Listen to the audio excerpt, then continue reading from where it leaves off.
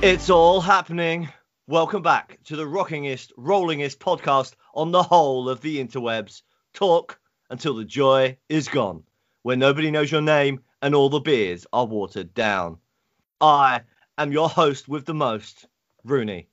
And there's some other bloke over there, some geezer. Yeah, I think my name's Reggie. I'm not 100% sure. All I really know right now is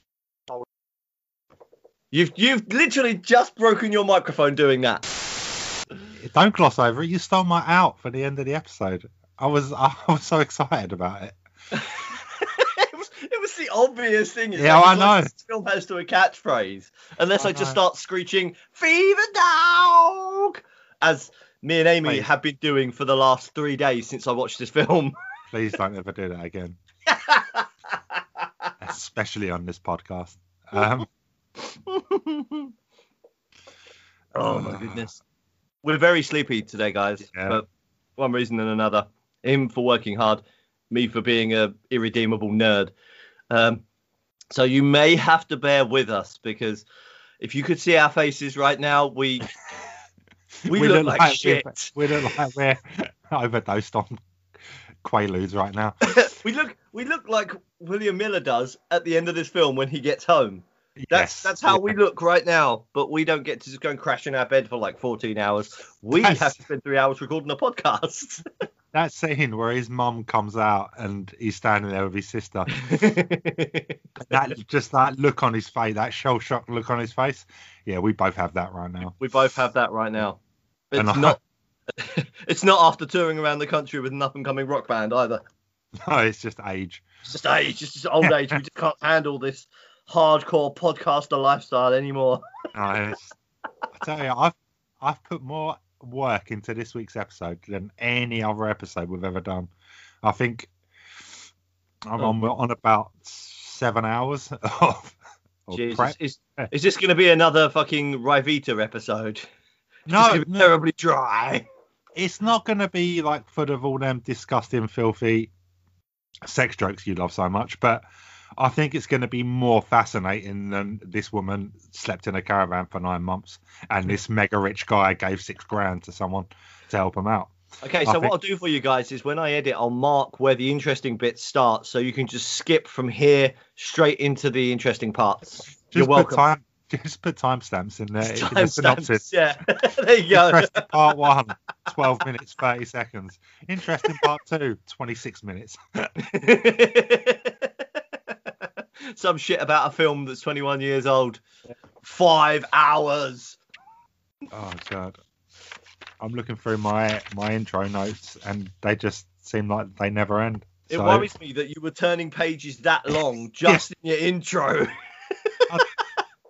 I fell down a rabbit hole. Like I said to you, I thought I was going to knock this out in an hour. I thought I was going to go online, read some stuff, write a little blurb, and then we were going to talk about it. But I fell down a rabbit hole and just like, this is the Cliff Notes, to be fair. This is like the bare bones. This is the least amount of information I could give. There's so much more to this, but before we get into it, it raised the question. I've been like saying I'm part of an ant group. I'm God of the Ants. I am an ant for quite a while now. You have. This is true. And I always assumed that you knew what I was talking about until a couple of weeks ago. You posted something on Facebook from an engineer about the ship that was blocking the canal. Yeah. And it was from an ant group. Yeah, it was. Yes. I'd never heard of these ant groups before. Really? Yeah. I didn't know they were a thing until then. Like, I am an ant because I'm a Tell 'em Steve Dave fan. And that's what ant means to me. It means that, like, when I say I'm in an ant group, I mean I'm in a TESD fan group. So when I'm like, I'm hanging out with ants, I'm hanging out with my fellow brothers and sisters that love Tell 'em Steve Dave. And then I saw that and I was like, that's what I was talking about. And then I put 2 and 2 together and I was like, so ant groups were a thing. They stole it. It's gone full circle. I finally understand why I'm an ant now. I was like, I was just really happy that you'd found one of the simple pleasures of Facebook. Like I've been in both Ant and B groups before. Yeah. And I was just really happy you discovered one of the simple, innocent joys of Facebook and were so thoroughly enjoying pretending to be an ant. And now I discovered no. Well, I am an ant, and it is the simple joy of being around other people that I can be like, tell them, Steve, Dave, and they know what I'm talking about. Like that. That is something I've never had. I've never met another ant in real life. I've never met another person that even knows what it is, let alone loves it like I do. So when I found my shout out the 4 Colours for Life group on Facebook, when I found my fellow ants, I was just like, wow, Facebook has been redeemed. There is a reason to keep it on my phone, other than like, you know, scrolling past all the shit that Rooney posts.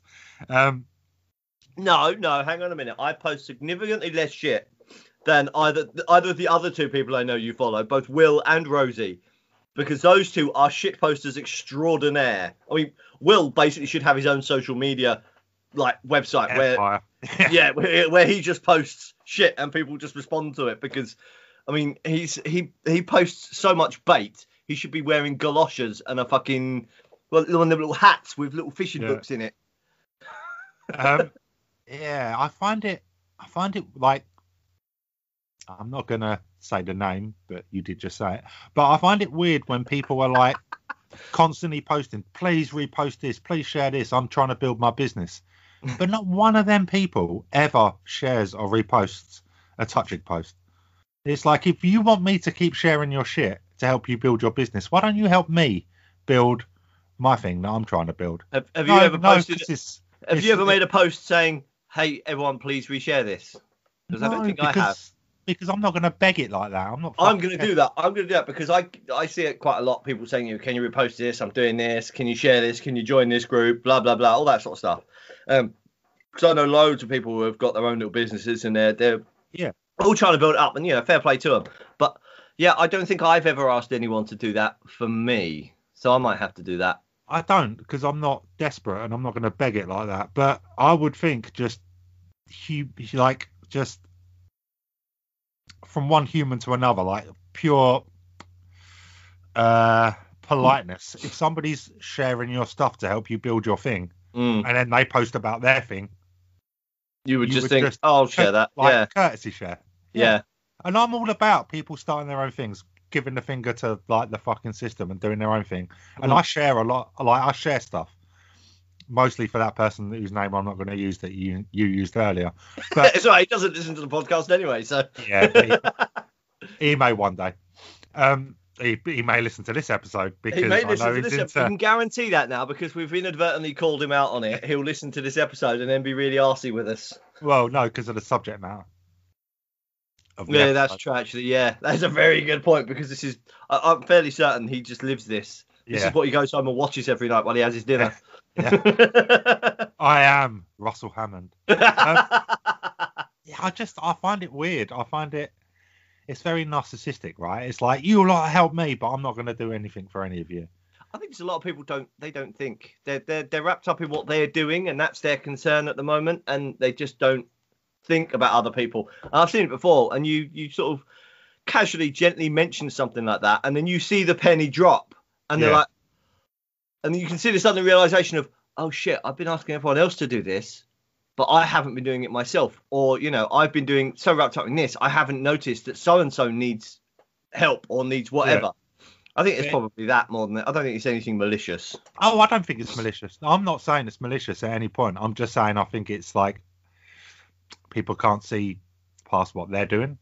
Yeah. They're so wrapped up in what they're doing, they can't see that they could do the same thing for other people. But, like, if everybody was just like, I'll share this for you, but when I post about my thing, you'll share that, right? I'll share that, yeah. Everybody would be getting a lot more kind of like, I'm bad with words again today. You are bad at wording. It's a good thing I wrote everything I need to say about the intro down. If everybody would get more exposure if we all just helped each other Facebook out. would then look like the fucking classifieds at the back of the old local newspaper. Yeah, I'm not saying like post about your thing every single day, but if once a week somebody could reshare what we're doing, aside from the Space Monkeys, then we'd be getting. Then I would do it for them like once a day, and then everybody would be getting more exposure. We'd all be helping each other out, and we'd kind of turn into like the Freemasons. But no. No, because I ain't into those weird kinky sex games with middle-aged men. With middle-aged men. Okay. Yeah, let me finish. Yeah. Can I finish? Can I finish? Can I finish? Can I finish?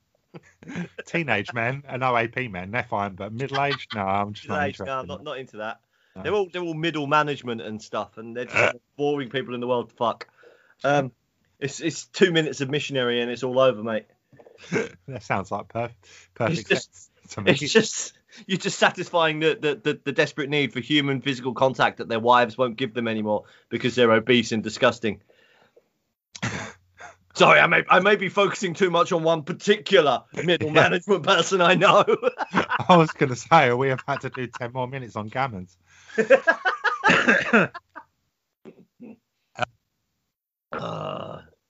Right, so yes, like I said, you've got lots of stuff to get through. So I've got lots of notes. So let me start by saying that I am still trying to make Tajik great again.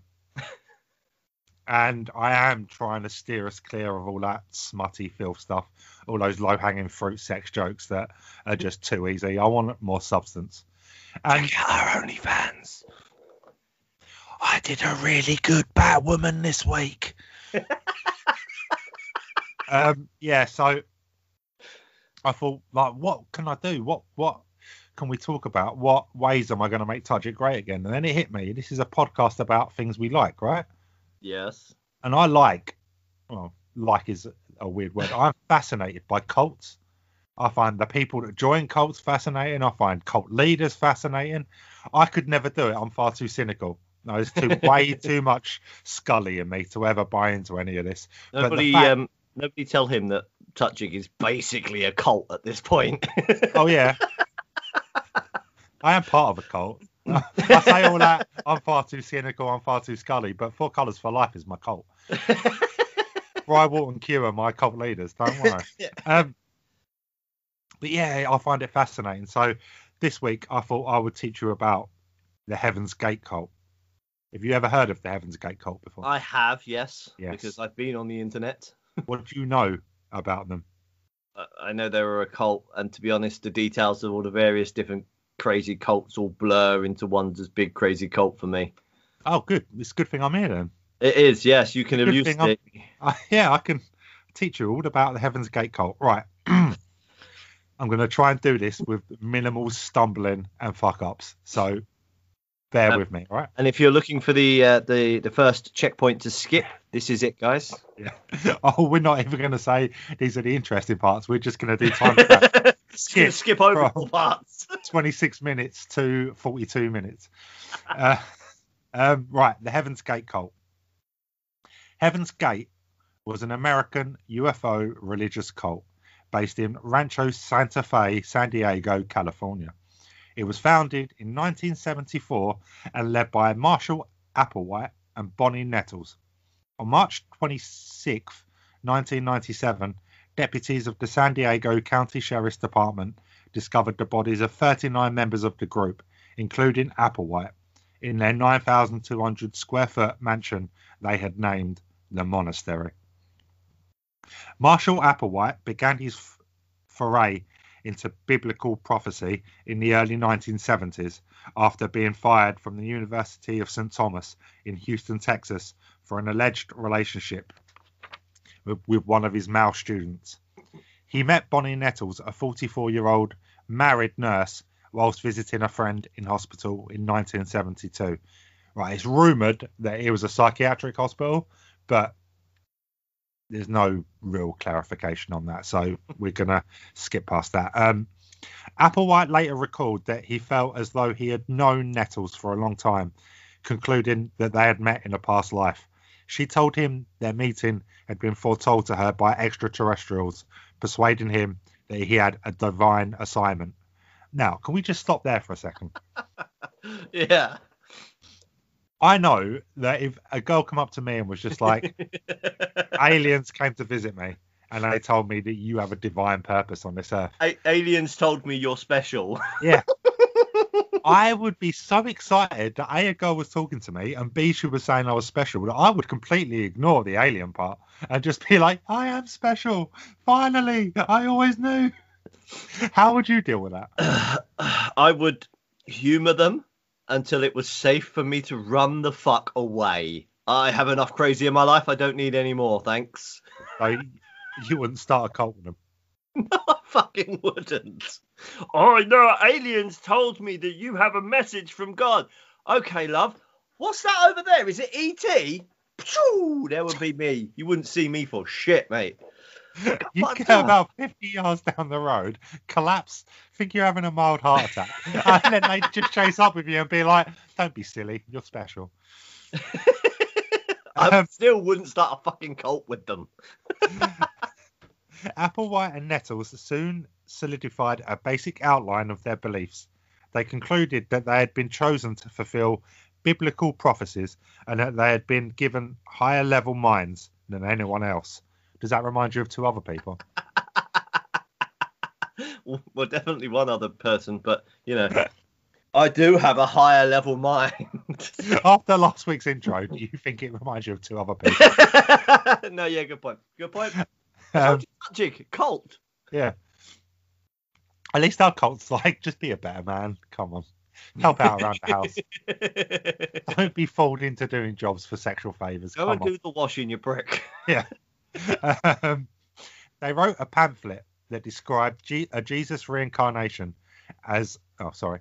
They described Jesus' reincarnation as a Texan and in a thinly veiled reference to Applewhite. I'm sorry. America! Fuck yeah. Jesus is coming back. And he's toting. Jesus and his 6-shooter. Yeah. Jesus in a cowboy hat and spurs. Yee-haw, saith the Lord. Furthermore, they concluded that they were the two witnesses described in the book of Revelation. Calling themselves the UFO2, they began visiting churches and spiritual groups to spread word of their identities. Eventually, the UFO2 resolved to contact extraterrestrials and began seeking like-minded followers. They published adverts for meetings where they recruited disciples that they called the crew. At these meetings... It really does sound like us. It does, doesn't it? Yeah. I was worried about us getting put on lists, but I'm really worried about us being, you know, highlighted as potential cult leaders now. Yeah. Christ. Oh, this is meant to be serious. It's meant to be a serious look at a cult. At these meetings, they purported. It is purported, right? Yeah. Right. At these meetings, they purported to represent beings from another planet called the Next Level, who sought participants for an experiment. Those who agreed to take part in the experiment would be brought to a higher evolutionary level. Touching. Applewhite and Nettles, who are now going by the aliases Doe and T, went for a variety of names for their group before eventually sticking with Heaven's Gate. As the group grew in the pre-internet days, the clan of UFO followers all seemed to have in common a need for communal belonging in an alternative path to a higher existence without the constraints of institutionalized faith. Sorry, some of my handwriting is terrible. Heaven's Gate members believed the planet Earth would be recycled, wiped clean, refurbished, and rejuvenated before 2027. And the only chance for their consciousness to survive was to leave their human bodies at an appointed time. I mean, COVID? Is COVID the beginning of this? Is it just the first of many things that are going to kill off the population and rebirth a new era of higher level beings? Do you think? No. No? Okay. Initially, the group had been told that they would be transported with their bodies aboard a spacecraft that would come to Earth and take the crew to heaven, which they referred to as the next level.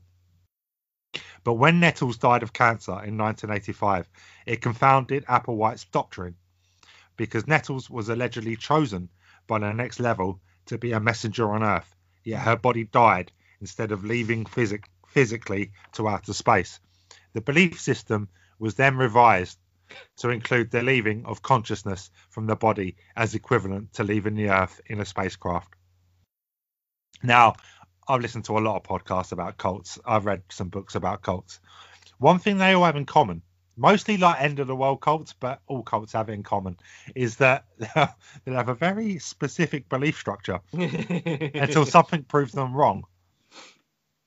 And then suddenly there's a whole new belief structure. Like you see it a lot with the end of the world cults. They're like, the world's going to end on April 1st.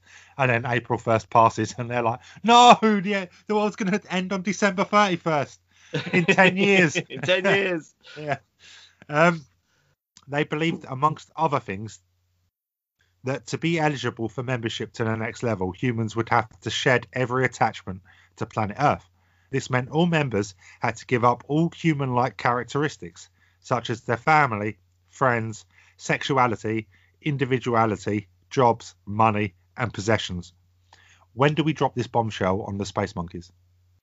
I figure we need to get some kind of compound first where we can gather them all together, lock the gates, sort of thing. Yeah. Then we drop the bombshell. Once we have them all in one place where we can control them, then we cut them off. Yeah, because if we do it at the moment, they can just leave the WhatsApp group and then we're fucked. Yeah. We can't even go to their houses at the moment. They can just click the unsubscribe button and then That's it. Yeah, they'd leave the end of our cult. All right, so we'll keep that under wraps. Yeah. The evolutionary level above human was a physical, corporeal place, another world in our universe where residents live in pure bliss and nourish themselves by absorbing pure sunlight. That doesn't sound too bad, to be fair. I mean, I burn pretty easily, so I don't want to get like 3rd-degree sunburn every time I go out for dinner. No, you just got to pack a lot of Factor 50 in your away bag when you. I suppose that would be the go on the equivalent of going on a diet, and to be honest, Yeah. I could do with going on a diet. I'll cover that in a bit. At the next level, beings do not engage in sexual intercourse, eating, or dying. I'm the out. things that make us mammalian here. Yeah. I mean, no Some sex things and no food. What the fuck's the point in being alive? I mean, Ascended or not, I mean. I'm happy with the no dying part. I am used to the no sex part. But if you take eating away from me, what the fuck have I got left to do? Like, seriously. Heaven's Gate believed that what the Bible calls God is actually a highly developed extraterrestrial. Now, they're not the only ones that believe this. No, that belief is all over the place. Many ancient astronaut theorists believe the same thing. Mm. Members of Heaven's Gate believed that evil space aliens called Luciferians falsely represented themselves to Earthlings as God and conspired to keep humans from developing. Trump. Boris Johnson. Who needs to develop. Technically advanced humanoids, these aliens have spacecraft, space-time travel, telepathy, and increased longevity. They use holograms to fake miracles. Carnal beings with gender, they stopped training to achieve the kingdom of God thousands of years ago. Heaven's Gate believed that all existing religions on Earth had been corrupted by these malevolent aliens. I knew it wasn't Malf. I don't know. Although these basic beliefs stayed generally consistent over the years, they, like most cults' beliefs, were malleable enough to be modified as and when they needed to be. Heaven's Gate was only open to adults. Members gave up their possessions upon joining, and they lived a highly ascetic lifestyle devoid of many indulgences, which, you know, is completely against the Tajik way. Yep. The group was tightly knit and everything was communally shared. In public, each member of the group only carried a $5 bill and a roll of quarters. 8 of the male members of the group, including Applewhite, voluntarily underwent castration as an extreme means of maintaining the ascetic lifestyle. Damn. That's not something we'll be doing in our cult, guys. Don't worry. The group initially attempted castration by having one of the members, a former nurse, perform the castration, but this initial attempt was very unsuccessful and almost resulted in the patient's death and caused at least one member to leave. All further castrations were performed in a hospital. Yeah, don't worry, Space Monkey 5. We won't be asking you to do that. In October 1996, the group purchased alien abduction insurance that would cover up to 50 members and would pay out $1 million per person. The insurance covered abduction, impregnation, or death by aliens. I am in the wrong business. Yeah. I need to be an alien abduction insurance because people just pay me every month for something that they can't prove has ever happened. I'm totally on board with that.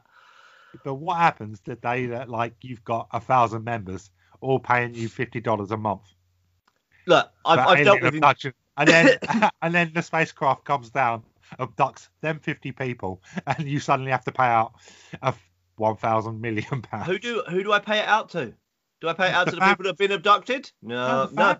Look, I've dealt with insurance companies. There are loopholes, especially with something as nebulous and vague as alien abduction. Okay, so you say they were abducted. Was it in a beam of light? It was. What colour was it? It was a white light. Yeah, see, if you check clause 52 in sub-paragraph 53, you'll see there we only cover abduction with white light on Tuesday between the hours of 4:30 and 5. So... Yeah, sorry, your insurance is void, so we won't be paying out on this instance. So you're going to be one of them see you next Tuesdays, are you? I will be an insurance provider, yes. Scumbag. Insurance provider, yes. On March 19th/20th, 1997, Marshall Applewhite filmed himself in Doe's Final Exit. He spoke of mass suicide and the only way to evacuate this Earth. After asserting that a spacecraft was trailing the Hale-Bopp comet and that this event would represent the closure of Heaven's Gate. Sounds to me like somebody was just like, oh, mate, he's died. Like, my friend who supported me all this time has died. I've got no dick. I need a way. Like, there's no point in living anymore. So mass suicide it is, and there's a comet, is there? That's kind of sci-fi. Yeah, so the starship's trailing the comet, and it all works. Guys, we're all gonna kill ourselves. Yeah, especially us with no dicks. Dead. Yeah. Oh yeah. Yeah. Applewhite persuaded 38 followers to prepare for ritual suicide so their souls could board the supposed craft. Applewhite believed that after their deaths, a UFO would take their souls to another level of existence above human, which he described as being both physical and spiritual. Their prep included each member videotaping a farewell message. To kill themselves, members took phenobarbital mixed with applesauce or pudding and washed it down with vodka. That reminds me, when we see the Tutjig accounts and there's the big purchase from that pharmaceutical company, just ignore it. Just ignore it. Yeah, the big purchase of phenobarbital and lots of pudding and vodka. Pudding and vodka, yeah. No, that does. Minus the phenobarbital, it does sound like some weekends we had in your house. It does, yes. Additionally, they secured plastic bags around their heads after ingesting the mix to induce asphyxiation. All 39 were dressed in identical black shirts and sweatpants, brand new black and white Nike Decades, and an armband reading Heaven's Gate Away Team, one of the many nods they gave to the fictional Star Trek universe. I thought you'd like that. Oh my god. I mean, as a Star Trek fan, I should probably be insulted by that, but it's just so ridiculous. It's brilliant, isn't it? Fucking hell. There's dude. so much information on this, and I had to kind of narrow bits down and drop some and compress some. You condense, compress some.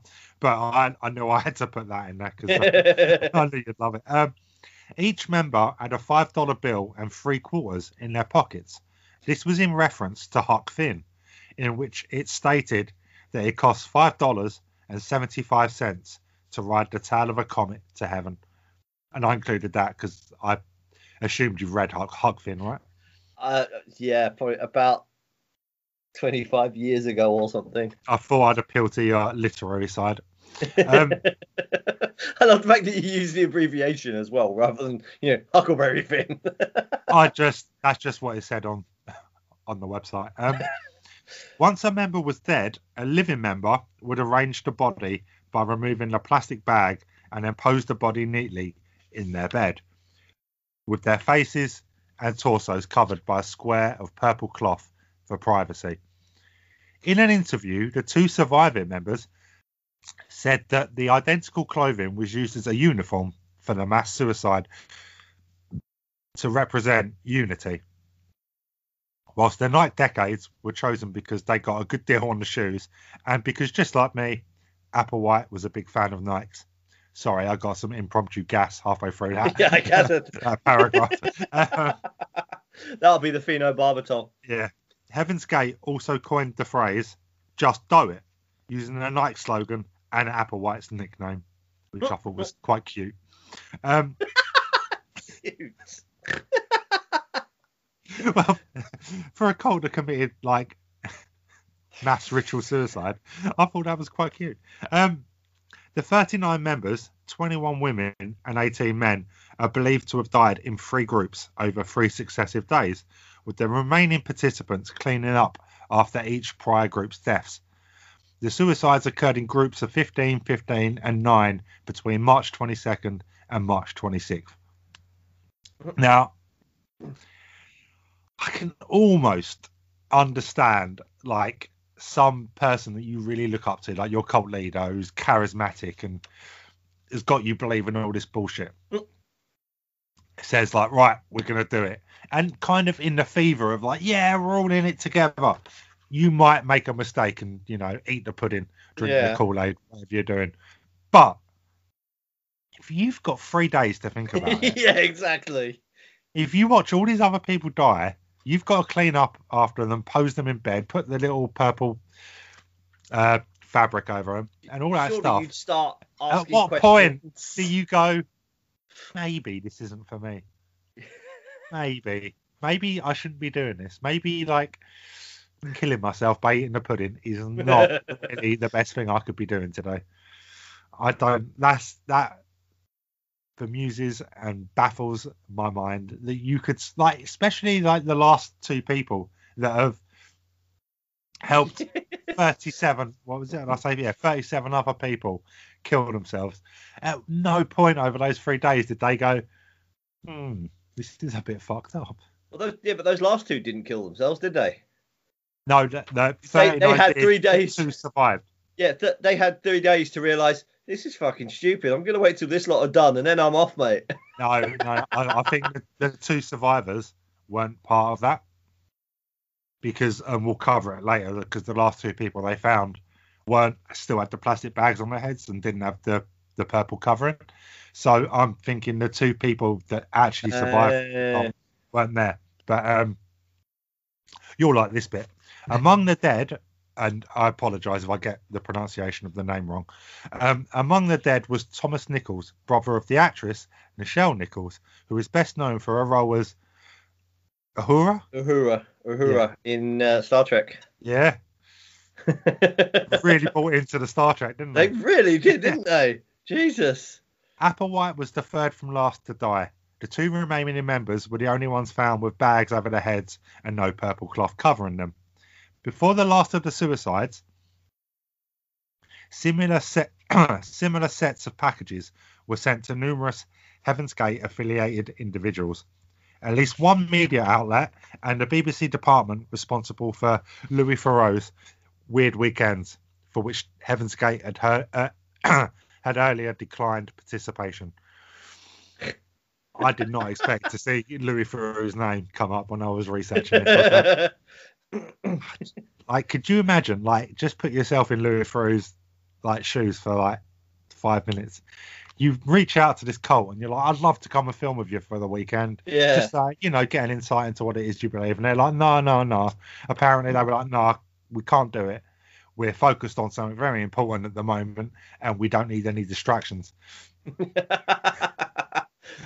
But could you imagine just turning up to the office one day and someone's like, this was sent to us, and you just sit and watch these videos, and then you hear the news and everything else. That must have been the weirdest day he ever had at work. Yeah, that must be bizarre. I know. That's saying something for him. Yeah. The packages contained 2 VHS tapes, one of Doe's final exit and one containing the members' farewell messages. It also contained a letter stating that, among other things, we have exited our vehicles just as we entered them. Full of poison and pudding. Yeah. Fully clothed in what did I say? Black shirts, joggers, black shirts, sweatpants, and bloody Nikes. Yeah. Fucking hell. Well, that's the end of my research. That was about 15 pages, and as much as I tried not to stumble, I did. But it's fascinating, right? It's fascinating to think there are people in the world that are so lost and so devoid of direction in their life that they could come across people like Applewhite and Nettles and be like, yeah, this makes enough sense to castrate myself. It's a good job you got in first with that, because I was going to say it amazes me that there are people this stupid in the world that live long enough to join cults.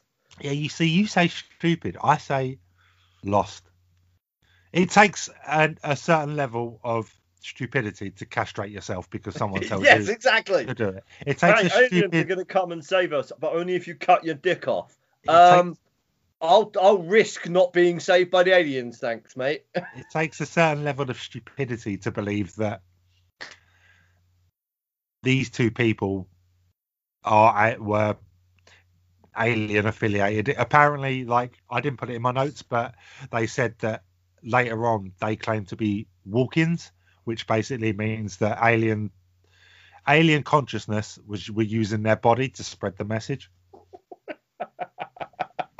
It takes, but not just. I think it's a perfect mix of stupidity and loss. Being lost. There's a certain thing these cult members, and not just this cult, any cult. Yeah. These people are searching for something that they don't see in organized, accepted religions. They're looking for answers, and they come across these charismatic people that get inside their heads and say, these are the answers you're looking for.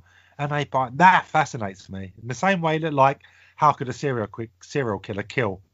How do people join cults, and how do people be charismatic enough to start a cult and get people believing in them? Again, you're far more forgiving, far more nicer than I would, because I wouldn't have excluded organized religions from the discussion, because it's the same thing. They use the same. They prey on the lost and the weak and the desperate, and they fill their heads with nonsense, and they drag them into their little world of make believe, and then make them do stupid things. Yeah, they use people. Organized religion is a crutch that people use to get themselves through the day, and I understand. Yeah. I understand that, when you become overwhelmed by the world, by everything that's going on, having faith, being able to sit back and just be like, it'll be okay, because God has got our backs. My magical sky wizard of whichever denomination has got my back. I understand that to some people that it's relief, and it's comforting, and it gives them hope when all hope is lost. But organized religion, they have their own set of problems. They're not trying to. They're never going to be like, kill yourself for God, kill yourself for Allah, kill yourself for this person. They literally do, though. Well, when it comes to war, I'm talking about mass suicide. They're never going to pop up one day and be like, God sent me a message in my sleep. We must all drink the Kool-Aid. Can But you they imagine do the it Pope in other doing ways. that, waking up one day going, Yeah. "Hey, bibbidi bobbidi boo, and the God, he speak to me, and he say, you got on top of yourself with the Kool-Aid, huh?" I'm assuming the Pope's Actually Italian. Italian. If not, I apologise. Just Your a really Holiness. bad. We all hope the Pope is a really bad stereotype of Mario, because Because otherwise, that'd be hilarious. Imagine him giving like his sermons. Hey, so I speak to you boys, and I say, hey, it's Jesus. He said, turn to the other cheek, boy. You don't slap him, he slap you. You wash his feet, huh? I don't. I could get into this. Yeah, I'm gonna start a cult. the cult of Mario. You just. Cult of Mario. Oh no, catch another Goomba. I'll be Luigi, but I'll just be silent because I can't do accents. Like organised religions do it with like tithe and with like shame. Like if you don't go to church, shame on you. Whereas cults are very much like, buy into this, feed my ego, and when I've had enough of it all, we'll just kill ourselves. I think cults are far more dangerous than organised religions. But because organised religion is acceptable. You don't wander up to the town centre and walk past a cult building that gets tax relief and you walk past the church, but they're essentially doing the same thing. I mean, Scientology and who are the others? The Jehovah's Witnesses. Yeah. I mean, they are just a very big cult. But to me, all religions they're all cults. They all come under the same thing, apart from either the Greek religions or the Norse ones, because they're awesome. Norse religions, yes. Norse and Greek religions are just fucking awesome. Oh, that reminds me. For my next choice of book club, we can do Neil Gaiman's Norse mythology. Yes. There you go. Yes. I don't know, but what about Buddhism? Buddhism's all about like being good, and it's all about you. It's not about follow these rules, do these things, otherwise God will smite you down. It's just like Buddhism doesn't. It's an exception to most established religions. Organized religions. Yeah. Yeah, I've got no problem with Buddhism. Yeah, no, that's okay.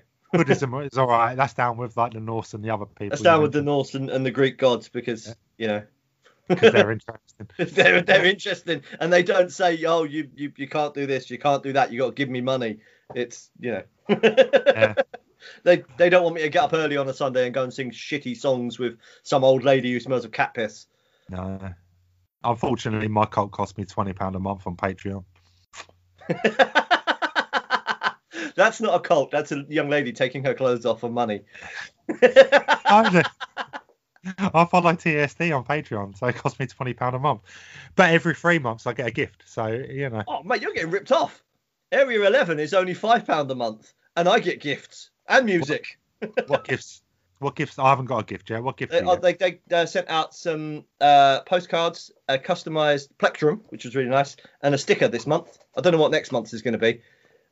And that's in addition to the music that they release every month as well. So to be fair, I get free podcasts, free video podcasts, and a gift. So it's pretty cool. Big up TSD. That Patreon is patreon.com/tell 'em Steve Dave. You're doing this wrong, okay? We're supposed to be pushing our money-making subscription services. Not that we have one at the moment. We're still in the paying our dues part. Once we get to ours, I will forgo. Once we've paid our dues and we start our Patreon, I will forgo. Nonsense. We're still playing the toilets at the moment. Once we get to the arenas, and we start our own Patreon. I'm gonna start a Patreon just for me. Co-host of Tutjig. Yeah. I follow you. I support your Patreon. I think I even reset it up the other day when I set up my tier. I think so, yeah. Because it hasn't been updated in about 18 months. Yeah, I know. Because everyone stopped subscribing because everyone was like, shit, we've all lost our jobs, we've got no money. So they stopped subscribing. So I was like, well, I ain't fucking updating it for free if there's no one on there. I lost my bank card, got a new bank card and forgot to change the details. That's why I did. Where was I? Yeah. When we hit that level of being able to have a Patreon, I'll forgo bigging up anybody else. It will just be about us. But until then, that's patreon.com/tell 'em Steve Dave. Right. Don't give them money. Give me money. I need it more. Look up Rune Dog Cosplay on Patreon. Give me monies. I'm not ashamed to haul myself out. I'll send you pictures of me in my underwear. Oh, God. Maybe I'll finally get round to doing that Legend of Zelda boudoir shoot that me and Amy spoke about years ago.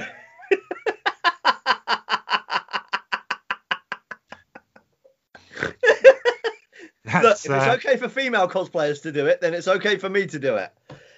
That's patreon.com/tell 'em Steve Dave, where there is no nudity and just pure fun and hijinks. Exactly. Why would you want to give them money when you can give me money and get at least partial nudity? Discount to my OnlyFans, £5 a month. Boxers or briefs?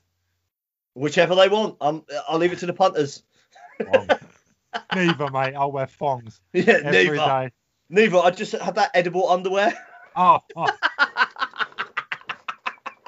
do you think I got a dog for? That was my joke.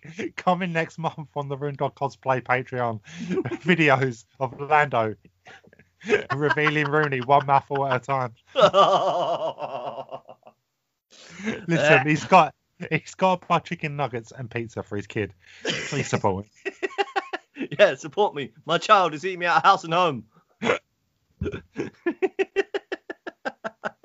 On a more sensible thing, if you have found any of the Heaven's Gate cult stuff as fascinating as I do, there's so much more to the story of Heaven's Gate. That is literally the bullet points, the cliff notes.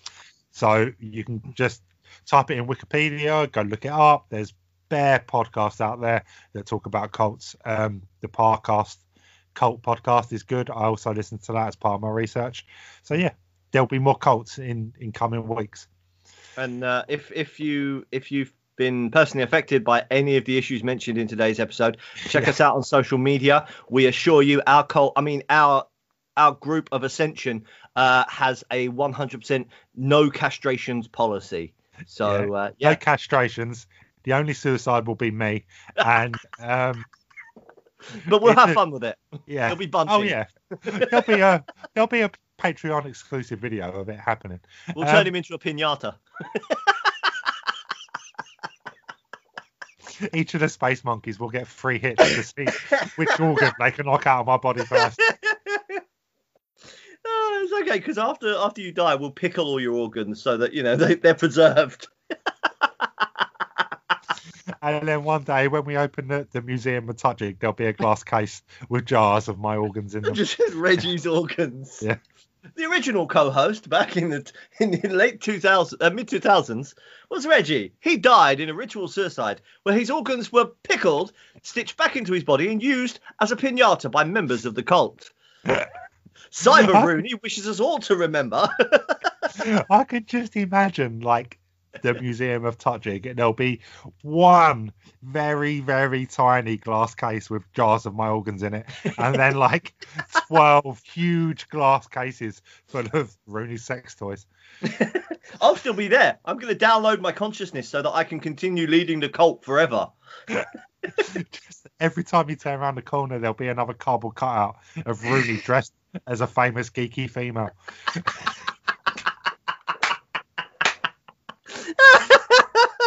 Best museum ever.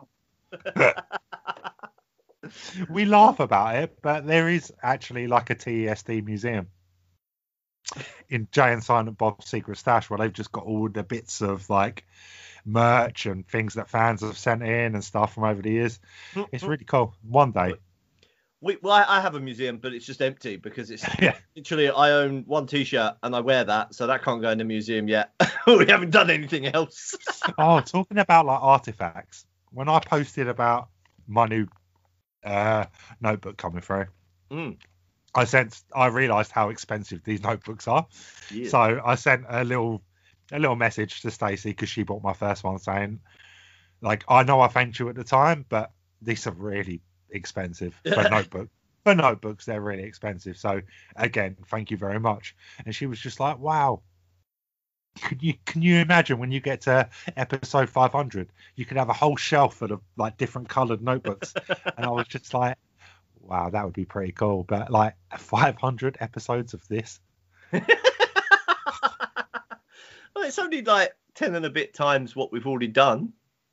God, That would be what would that be, like 9 years, 9 and a bit years? I'm not sure the world could take that much nonsense. Do you? I think we'd have run out of stuff that we like by then. Yeah, Because Yeah. we're covering things that I like faster than I'm discovering new things that I like. So yeah. Literally, I had to give because we're obviously in lockdown and I have no friends or no one really cares about me. I don't do anything on Saturday nights. So Saturday nights are normally my like research for touching. Just find films I've never seen before and watch them in case, like, in the hope that one day we can cover them. These days I don't find time to watch films unless I'm watching them for the podcast. Yeah, but that's because you've got geeky friends and you spend your Saturday evenings like playing video I'm games. pretending to be a Viking or flying around space. Yeah, I do that a lot. This is true. I don't. I'm more dedicated to touching. I spend my Saturday nights. More dedicated to touching. You just don't have anything else in your life. Yeah. Your existence is a level below mine. It's sadder than mine, which is quite an achievement. The worst thing is I can't even argue. No, I know. I cannot wait. Punching down. I cannot wait for the world to open up so I can start going to the cinema on my own.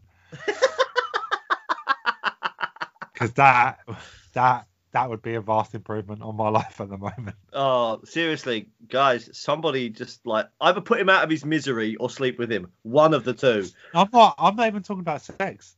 Although sex. No, never mind. Nice. I'm just like sleep next to you, just for human contact. Sex would be nice. To have somebody else to have somebody else present when I orgasm would be mind blowing. As long as they're like aware it's going to happen, because it would be kind of creepy if it's just like you meet up for dinner or something and you're just like Oh, you've clearly not spoken to your mum lately, have you? Because I went round hers Thursday night and just masturbated through the through the post box. Yeah. That wasn't my mum, that was Bonnie. I thought your mum was really good at licking, so Definitely Bonnie. Definitely wasn't Loki, because he's a biter. You're perfect. He was just draining his mug of coffee then, guys. He's now drowning. Oh, I may have just killed Reggie. Sorry. Either that or it's just orgasm, one of the two. A little bit of choking. Could you imagine the joy I could bring someone if I actually did that? What? Wank through the letterbox or drowned At your mum's house? my mum's house? If I drowned on coffee, there'd be a lot more people joyful than the one. Your mum could finally get started on making the Reggie Pinata. Yeah. You just text her, job done. Job done. Yeah. You're up. Feed the leftover bits to Shamu. And there's an in-joke that there's probably only one other person in the world that will get. It doesn't even listen. He doesn't even bloody listen. I've got to go around and see him actually at some point. I've got a bag of presents downstairs for him, like for his birthday last year. Both of his kids' birthdays and Christmas. I've got this theory that on June 21st, the world is just going to be intolerable. Everybody in the world is going to be out filling the roads, filling shops, I know shops are opening soon, but I think most people are going to be like me, which is like, I'll leave all the idiots to, go shopping. Aside from a haircut, I've got to go for a haircut tomorrow. I will wear 4 masks when I go for a haircut. But I'm like, for each nipple. I said to someone the other day, I can't wait for June 21st, and they're like, but everything's going to be open before that. That's just the date that there should be no more restrictions. And I'm like, yes, but I'm not going to be one of them idiots that rushes out in the first few weeks and It's like I said the first time they relaxed the lockdown restrictions. like way back last year. I saw people queuing outside the pub. I mean, Oh yeah, what the fuck? Just remember, go to an people, off license. Drink in at chess, home. in chess, the pawns go first. Yeah, true. Yeah, that's my whole approach to that. I'm stealing that. Yeah, that's going to be my quote for the next few I heard months. that the other year, and when I saw these people just like queuing for 2 hours to get into fucking Primark, I was just like, nah, mate. Yeah. And that became my mantra for about like 6 months last year. I'm still undecided on what haircut I'm going to get, but I think if I do go get really, Mohawk. It's not 2001. I mean, it can be in your heart. in my heart, it's forever 1996.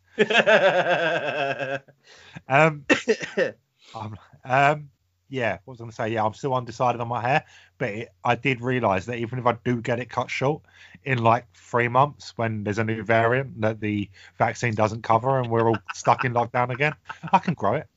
I can grow it back. I think if that happens again, I'm just going to say fuck it and just go out and start licking people because, to be honest, dying of asphyxiation is probably better than being stuck indoors again for another fucking 12 months. I don't think I'll go insane. I don't want to burst the hope bubble that seems to be like encompassing it's the only the thing world getting the country through at the moment is this hope. But do you think that like there is going to be a variant, or because I mean they keep coming on the news saying there is no evidence to suggest that these vaccines don't work against these variants. But what they don't say is there's no evidence to suggest that they do. Yeah, no, that is true. Viruses are sneaky, and I think before the end of 2021 there'll be a variant that the vaccine doesn't cover, and we'll all be locked back up in our houses again. Probably. And you know who'll be to blame for that? The people that didn't. The people that didn't stay the fuck at home when they were supposed to, because a variant can't mutate and spread if everyone sat at home not contacting each other. It's when people contact that the virus goes out there, and one person's infection mutates. If that person is sat the fuck at home on their own, it can't spread to anyone because it kills them or the virus dies. One of the two. But when they go out and they're just like, it's all bullshit, and I don't wear a mask and all that bullshit, they then go out and they give that variant to everybody.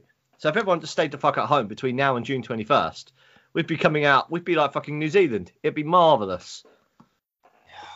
Can you imagine? Do you ever think the world's going to get back to being 100% the way it was before? Yeah, probably. Do you think? Yeah. Yeah.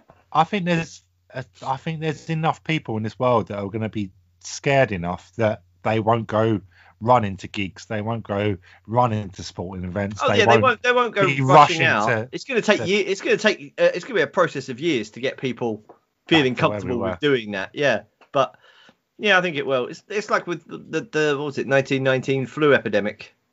Yeah. When that people thought that was the end of the world and nothing would ever be the same again, and all it did was actually improve people's like awareness of hygiene and protecting themselves and each other from viruses, which everyone conveniently forgot when COVID-19 arrived.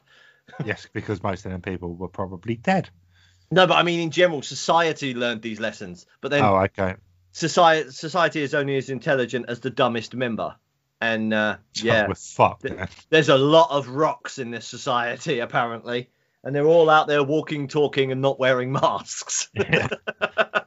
Fucking licking the handrails on the underground and shit. Don't park out my front. Don't park out my front. Move your car. When are you coming round for round 2? I've got a massive box of CDs here. At some point during the week, I'll come round.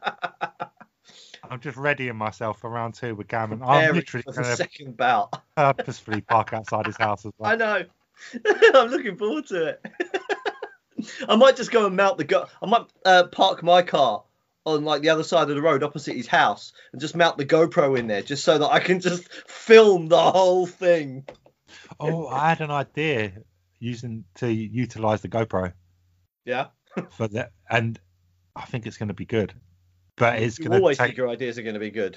No, but I think this one's going to be next level good. It's going to take you, me, and Amy spending a weekend in Epping Forest. Anyway, moving on. Yeah. What did you choose to cover this week?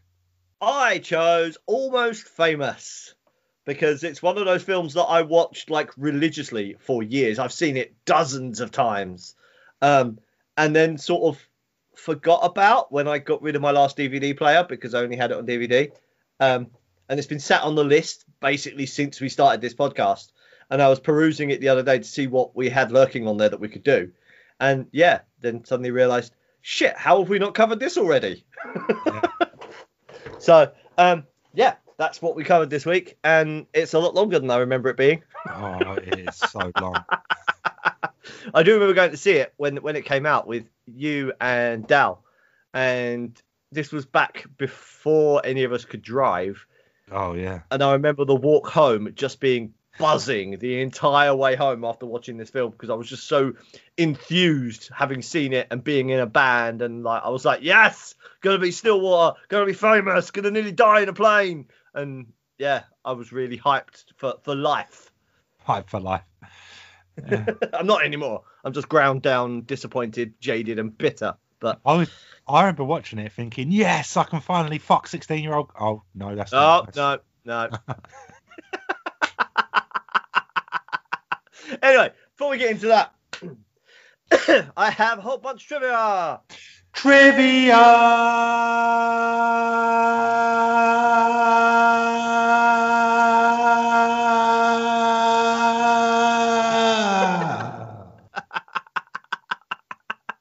Does anybody out there actually enjoy that? Let us know, because I can cut that out if people don't like it. I can't make him stop, but I can edit it out so you don't have to suffer it the same way I do. Because by suffering, you mean that I go out of my way to add reverb to it and to make it a part of the episode, yeah. Yeah, but people Suffering. may not enjoy it. I don't mind. Fuck, this is our podcast. Wait, did I say that? Because that sounded like me. Sorry. He's stealing my lines now, guys. I am Reggie. You are Reggie. Reggie. You're supposed to be making this a podcast of substance, not just telling everyone to fuck off because it's our podcast. I did. I just spent 40 minutes fascinating people with a cult. I have no words. Anyway, Almost Famous. Stretched the meaning of the word fascinating You really as did. far as I could go there. They're just fascinated that you managed to sit down and write for that long. Tell me about it. So, it was released September 22nd, 2000, which was fucking ages ago, as I realised when I was writing this. Like the first, 2 years of our band, when we still had hope and optimism. When we were all excited about shit, yeah. Yeah, this film hit at the exact right time, didn't it? Almost 21 fucking years ago. Madness. Budget, $60 million. Is that Box it? office, yeah. Wait till you hear the box office. $47.4 million. Is that it? It was a commercial flop. Oh, I never saw that coming. It's another one of those that found its fan base after Yeah. its theatrical falling over. I thought you were going to say like 470 something million. No, it became one of these cult films, and there's been like last year there was Almost Famous 20-year reunion. Oh, really? Where basically looked at it and what the cast were up to now and spoke to key members of the crew and cast and all that sort of stuff. I haven't had a chance to watch it yet, but it is on my list of things to do. But yeah, it's another one that. So it's a cult classic now. It's another cult classic. It's 20 odd years. It's 20 years old. I think it's allowed to call itself a classic if people are still going out watching it. And you can tell when something's still popular because you have to pay for it on Amazon Prime Video. Yeah, I didn't. I watched it for free on Sky, but yeah. Yeah, if you want to watch this on Amazon Prime, you have to pay for it. It's £3.49 or something at the moment. Almost Famous is available for free on Sky Cinema if you have a Sky Cinema subscription, or as Rooney said, you can go and pay for it on Amazon. You can also yo ho ho me hearties are a gym lad, like some unscrupulous people may have done from kickass.to. But anyway, moving along from things that may get us incriminated. I was going to say, I'm the one that's getting us on lists. Yeah. Yeah. That's okay, because while they're focusing on us being a cult, they're not focusing on my piratical activities. Written and directed by Cameron Crowe. Yeah. Starring Billy Crudup, Frances McDormand, Kate Hudson, Jason Lee, Patrick, I'm going to say Fugit because fuck it just sounds stupid. And Anna Paquin. Fuck it. Fuck it. Exactly. I mean, in America it's probably better, but. And Rainn Wilson. Going to add him to the list because I love him. I think he's great. And he was in this film and I never realised until I watched it this time. He plays like the assistant to the Rolling Stone editor. Oh, the guy from The American Office. Yeah, he plays Dwight in The American Office. He's got a podcast. He's on a podcast called Radio Rental, but he's also got his own podcast called Dark Air. But he's weird. He is weird, but I love him for his weirdness. So, the character of William's mother was actually based on Crowe's own mother, because obviously this whole film is semi-autobiographical. That's something. That's something I had a vague memory of someone saying to me, "This is based on a true story. This is based on a true story." I didn't look it up because I wanted to ask you on the podcast. Yes, how much of this do you think is true? How much do you think is allegedly? It is all inspired by real events. Yeah. I mean, it didn't all happen to one band. It's bits taken from various different bands that he travelled with and interviewed and things that he saw and did. But yeah, the whole thing is based on his early experiences as a music journalist when he was, I think he was only a couple of years older than William is in the film. Yeah. So, but yeah, so the character is based on Crowe's own mother. And when she appeared on set, she apparently has a cameo in the film. Oh, okay. When she appeared on set for the cameo, Crowe made every effort to keep her away from Frances McDormand, who was obviously playing the character based on her, so that her interpretation of the part wouldn't be swayed. Yeah. However, when he left the set for a few minutes on the first day of shooting, he returned to find McDormand and his mother having lunch together. Oh, no. And they apparently got on incredibly well. I bet, yeah. Which, I mean, that would be horrible, wouldn't it? You're a killjoy. I'm a killjoy. We can be killjoys together. We should combine forces. Yeah. Mecha killjoy. Peter Frampton. Yeah. I think everybody recognises that name. Served as technical consultant on the film and wrote 2 of the Stillwater songs. Oh, okay. The other 2 full Stillwater songs were written by Crowe and his then wife, Nancy Wilson, who was part of the band Heart. Apparently, never heard of them, but I never had a Heart, and I never knew that he wrote 2 of the songs. Like, Cameron Crowe's a very talented motherfucker, isn't he? He is indeed. Yeah. The music acknowledgements on the film, if you're watching the credits, actually credit Russell Hammond and Stillwater as if they were the real authors and performers. Oh, really? Oh, that's nice. I thought that was a really nice touch. Yeah. I remember watching it years ago to find out about the songs and seeing that and just being really fucking confused because I was like, but wait, they're real. What? It gets more confusing as will become clear later on with one of my other notes when you try and search, are Stillwater a real band? But I'll get onto that later. Mike McCready of Pearl Jam played lead guitar on all the Stillwater songs, which he does a really good job actually. Yeah. I don't like Pearl Jam, but there you go. There it is. Stillwater are an actual band signed to Capricorn Records in Georgia. The producers contacted them to ask if they could use the name for free. The band said not unless they were compensated, so they were paid a fee for the use of their name in the film. Why didn't they just come up with another name? Is it because their name was kind of based on like Creedence Clearwater Revival or something like that? Or? No idea. I think Cameron Crowe was just really committed to that being the name of the band, and it had already made it into sort of like production when they realised, oh, hey, there's actually already a band out there with music and stuff, and they use, shit. Yeah. Crowe took a copy of the film to London for a special screening with Led Zeppelin members Jimmy Page and Robert Plant. After the screening, Led Zeppelin granted Crowe the right to use one of their songs on the soundtrack. The first time they had ever consented to this since allowing Crowe to use Kashmir in Fast Times at Ridgemount High. And they also gave him rights to 4 of their other songs in the movie itself. although they did not grant him the rights to Stairway to Heaven for an intended scene, which never actually made it into the theatrical cut. But on the special bootleg edition DVD, the scene is included as an extra, sans the song, where the viewer is instructed by a watermark to begin playing it themselves. Oh, really? Yeah. This is how we get around it. Yeah, it's like... You have to get it ready at put it home. on yourself. Yeah. It's genius. It's interactive media at its best. Exactly. I've got the note later on, but I'm just going to ask it now. Do you know how much of the 16 million budget was spent on the soundtrack? Because my initial first thought was, wow, this soundtrack must have cost a lot. But now you're like, no, you kind of got round Jimmy Page and Robert Plant. That's probably because if they'd actually had to pay for that, it probably would have cost them the whole music budget. But most films have a music budget of less than 1.5 million. Yeah. This film featured over 50 songs with a music budget of 3.5 million.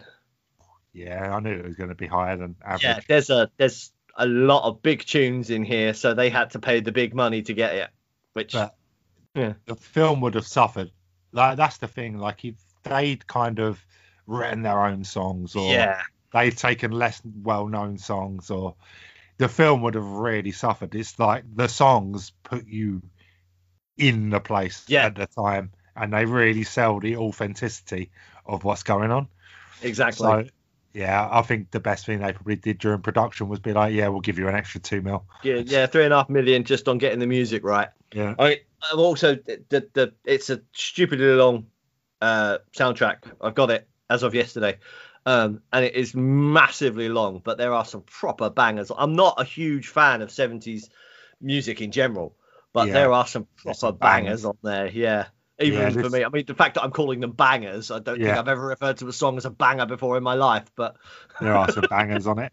It just, like, I'm just sitting here wondering now, how much money do musicians make on just, you can use my song in a film? Because most films only really have like 2, maybe 3 like well-known songs in them, and if their budgets are like 1.5, it's like, so you can do that. And for me to absolutely do nothing other than say yes, I'm going to get like $500,000. Yeah, it's crazy the amount of like ancillary revenues of money you get to a certain point. I don't know, because my music's only ever been used in one film, and I gave them rights to use it for free. So I don't know this. Tell me. When Amy was at university, I can't remember how, but someone on one of the filmmaking courses at her uni, I think it was one of her housemates, knew this person. This person needed some music, and they were like, "Oh, my housemate's boyfriend is a musician. Here's his music. Have listened to it," and they liked it so much they contacted me, and they wanted to use, I think, 3 of my Tin Soldier tracks on their like end of year film or something. Do you remember which one? I know Poseidon's Poison was on there, but I can't remember what the other ones were. But it's 3 of my recorded tracks, and I think I've only ever recorded about 6. So 50% of my catalogue was used on that film. So did I get any credit as like, producer, mixer? No. No credit whatsoever. Shit, nothing. Nope. You're a producer. You got your fee, and that's it. It's one and done. You don't get my fee. Yeah, your ongoing friendship with me. Yeah, I was going to say. You've got to push the sliders whilst I made music. I mean, that's a fucking magical experience. I'm sensing a lack of gratitude here, Reg.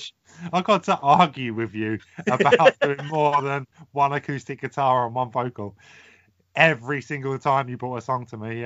Yeah, but listening back, you can see how often I lost that argument. Oh yeah. So what was going on here? Well, we spent 20 minutes getting down the vocal and the acoustic and actually completing the song as I wanted it. Well, what are the other 53 tracks? Well, after that, we spent an hour in the garden visiting another plane of existence, and then we recorded Birdsong. Yeah. Leaves. And then Reggie pulled out a keyboard and made me learn to play it in the studio on the spot. So then we had oboes and strings and thunder and helicopter noises. That Reggie, he was a visionary. Yeah, it was definitely something. 4 letters, begins with C, ends with T, and sounds like runt. So, as I mentioned earlier, the film is director Cameron Crowe's semi-autobiographical account of life as a young Rolling Stone reporter. The actual group that Crowe first toured with was the Allman Brothers Band. Greg Allman distrusted him and kept asking if he was a narc. Is that why there's an Allman Brothers poster in his Yes. bedroom? There are some Allman Brothers references throughout the film. Crowe was also in a near fatal plane crash whilst travelling with The Who. So you can see various elements from different, like I said earlier, pulled in from different areas to make this one story. To look like a real rock band, the 4 actors in Stillwater rehearsed for 4 hours a night, 5 nights a week for 6 weeks. Bloody hell. Which is, I mean, that's more rehearsals in 6 weeks than we did in 6 years as an actual band. No. That's bullshit. Maybe Tin Soldier, but one of the things I was always proud about with Reverb was we may have not been sober or good at it, we did usually, but we were Sunday committed morning rehearsals. to rehearsals Sunday morning, Sunday why afternoon. we thought Sunday morning was a good time to rehearse, considering we spent most Friday and Saturday nights out of our trees, not sleeping. Do you remember when we had the pig shed? We were like rehearsing because we were paying so much for it. We were rehearsing like 4 or 5 times a week. No, yeah, that was insane actually. And also having impromptu parties with members of the Subways. That was pretty good. Yeah, lots of parties. Oh, the pub's kicking out. Come back to our converted pig shed / rehearsal studio. We can just get high on the sofas and random crap that we've raided from skips and stuff. There's 2 things that I would always remember about that period of time. One was that Steve Harris from Iron Maiden put in a noise complaint about us. Yeah, because we were too loud for a member of Iron Maiden, which that was on our website. I remember that. It was like the headline on our website for years. I think it might have been the 4 a.m. parties. Yeah, it was. That was with one of the Subways. That was when they came. There were 2 of them. There was, yes. It was when they came back with us, and we were jamming at like fucking 2 a.m. or something. All I remember is people jamming, Charlotte dancing, and at the end of the night, my other memory of that place and that time, and you might want to cut this out, but I remember you falling asleep with a bottle of poppers propped under your nose. God, yeah, because I woke up the following day. It felt like someone was just attacking my head with an axe all day long. That was that night, I think. Yeah. Yeah, probably. Yeah. Would not surprise me. Good memories. I've already covered the music budget. According to Cameron Crowe, he sent the script around town to see if he could get anyone to respond to it. Yeah. Steven Spielberg, founder of DreamWorks Pictures, who obviously produced the film, read Crowe's 172-page script over the weekend and called Crowe on Monday saying, "Direct every word." Crowe said he filmed almost all of the script himself. Yeah. So, I mean, when Steven Spielberg phones you up after reading it over a weekend and says, every word of this needs to be filmed, you go ahead, especially when it's his company making it. Yeah. You do what the man says. To be fair, if Steven Spielberg phoned me up and was like, "Drink the bleach," I think I find it hard to argue against him, to be fair. Okay, Mr. E.T. Yeah. Okay, Mr. Spielberg, anything you say. And this is how cults are started. Yeah. The legal disclaimer at the end of the film, which for most films obviously just states that all the characters and events are fictional, with any real life similarities being coincidence. This disclaimer notes that the character of Penny Lane was loosely based on a real individual. Cameron Crowe has stated that Penny Lane is based on his real life friend Penny Trumbull, who goes by the name Penny Lane. She lives in Portland, Oregon, and is involved in the music industry. Okay. As a side note to this, Kate Hudson considers the experience of making this film as one of the greatest times of her life. Yeah, I can imagine so. She's in like every scene. She's pivotal to the film. Yeah. This is basically Almost Famous, the story of Penny Lane. Yeah. Peter Frampton taught Billy Crudup how to play the guitar in preparation for the concert scenes. Okay. Okay. I mean, again, that's a pretty big name to be teaching you. This Yeah. is the G chord. This is the A chord. And we have a metric fuck ton of alternative casting choices. So Really? Let's brace go. yourself. Alternative. No, we're not Shut doing No, we're not doing that. Now, Russell Hammond. I have 2 names for this. that. Okay. Brad Pitt. Never. Yeah. He dropped out after both he and Crowe decided the part was, and I quote, not a good fit. Which Yeah. was the I'm a right big fan. choice. I'm a big fan of Brad Pitt. I think he's. Yeah, I've got a lot of time for Mr. Pitt. Yeah, I think he's good at playing lots of different kinds of characters, but I think just being able, just his face on that character would pull me out of the film. No. Yeah. One of the reasons I like him is he did a fashion photo shoot wearing a flight suit, which, you know, I'm all on board for. The other big name in the running for the Russell Hammond part was Christian Bale. Oh no. Yeah, exactly. I can't see that working at all. Favor, dog. Hey, the enemy.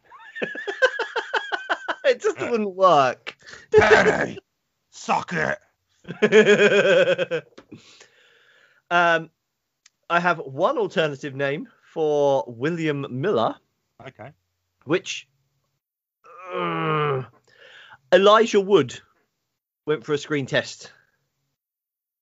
I can see it. If you're going, yeah, I can see it. Young Elijah Wood. Yeah, Definitely, he's got enough of that geeky muso about him, and even today he still dresses a bit like William. He still Miller. dresses like William Miller. Yeah, so he wouldn't be able to provide his own wardrobe. I can see it, but again, that face on that character would have pulled you out of what was going on. Yeah. Now here's the big one. Okay. Penny Lane. Yes. Sarah Polley dropped out to work on her own film, The Law of Enclosures. I've never heard of her. No, me neither. But she was basically going to do the role until she decided she was going to go and work on this independent, low-budget Canadian film that she was basically making. I'm sure she doesn't regret that. Yeah. Uma Thurman. Well, we are coming off the back of the 90s and Pulp Fiction, so she was probably her star was probably quite high, but again, she's probably a bit old. It wouldn't. Yeah, she's no. I think that would have been bad. She turned down the role, fortunately. Okay. Other auditionees include Kirsten Dunst and Christina Ricci. No. They both apparently came very, very close to it. I could see Kirsten Dunst doing it. They both nearly got it. Apparently, it was very close. Yeah. These guys, I don't know how close they came to getting it, but they were all considered for the role at some point. Okay. Claire Danes, Brittany Murphy, Mina Savari, Anne Hesh, Neve Campbell, Jenna Elfman, Bridget Moynihan, Maggie Gyllenhaal, Rose McGowan, Chloe Sevigny, Laura Flynn Boyle, Anna Frail, Alison Hannigan, Angie Harmon, Katherine Heigl, Kimberly McCulloch, Natalie Portman, Lindsay Price, Marley Shelton, Rebecca Romijn, and Lark Voorhees. So basically every female actress in Hollywood at the time. Yeah, basically they were considering them for the role. I would have been so happy for either Mina Savari or Brittany Murphy to have played the roles. I think both of them could have been really good. But are you telling me I nearly got Alison Hannigan as Penny Lane? Yep. There's an alternative timeline somewhere where Alison Hannigan, my all-time life crush, plays Penny Lane, and this film becomes my Bible. Francis around for half the film in lace blouses with no bra. And does a topless scene. Oh. It's just like, wow. Okay. Yeah, there's some big names in there. And like you said, almost every attractive young lady in Hollywood at the time, was either approached or considered for this role. I need to go to the alternative timeline where Alison Hannigan plays Penny Lane. That has blown my mind. I never knew she was in consideration or anything, but that would have been perfect. Cameron Crowe later admitted that Patrick Fugit was the worst singer in the Tiny Dancer sequence. And this is direct from IMDb. His warblings were turned down in post-production so as not to distract from what is a very special movie moment. Sounds like my guitar every time we play live. I mean, I was thinking that it sounded more like a certain bass player we had, but oh yeah, who actually was turned off for several gigs on purpose. Who does Patrick Fugit play again? William Miller. Oh, okay. Sorry, he was there. Oh, okay. Yeah. He was apparently absolutely dreadful. So it does make me wonder if in that scene, Kate Hudson turns around and smiles, obviously. At him. Yeah. And I'm wondering if perhaps she turned around and was like, "Oh my god," was smiling because his singing was so bad, and they just captured it and used it to mean something else. Interesting. There's also another influence for Penny Lane. The character, as well as being inspired by Penny Turnbull, was inspired by the real life Penny Ann. Oh no, wait, what?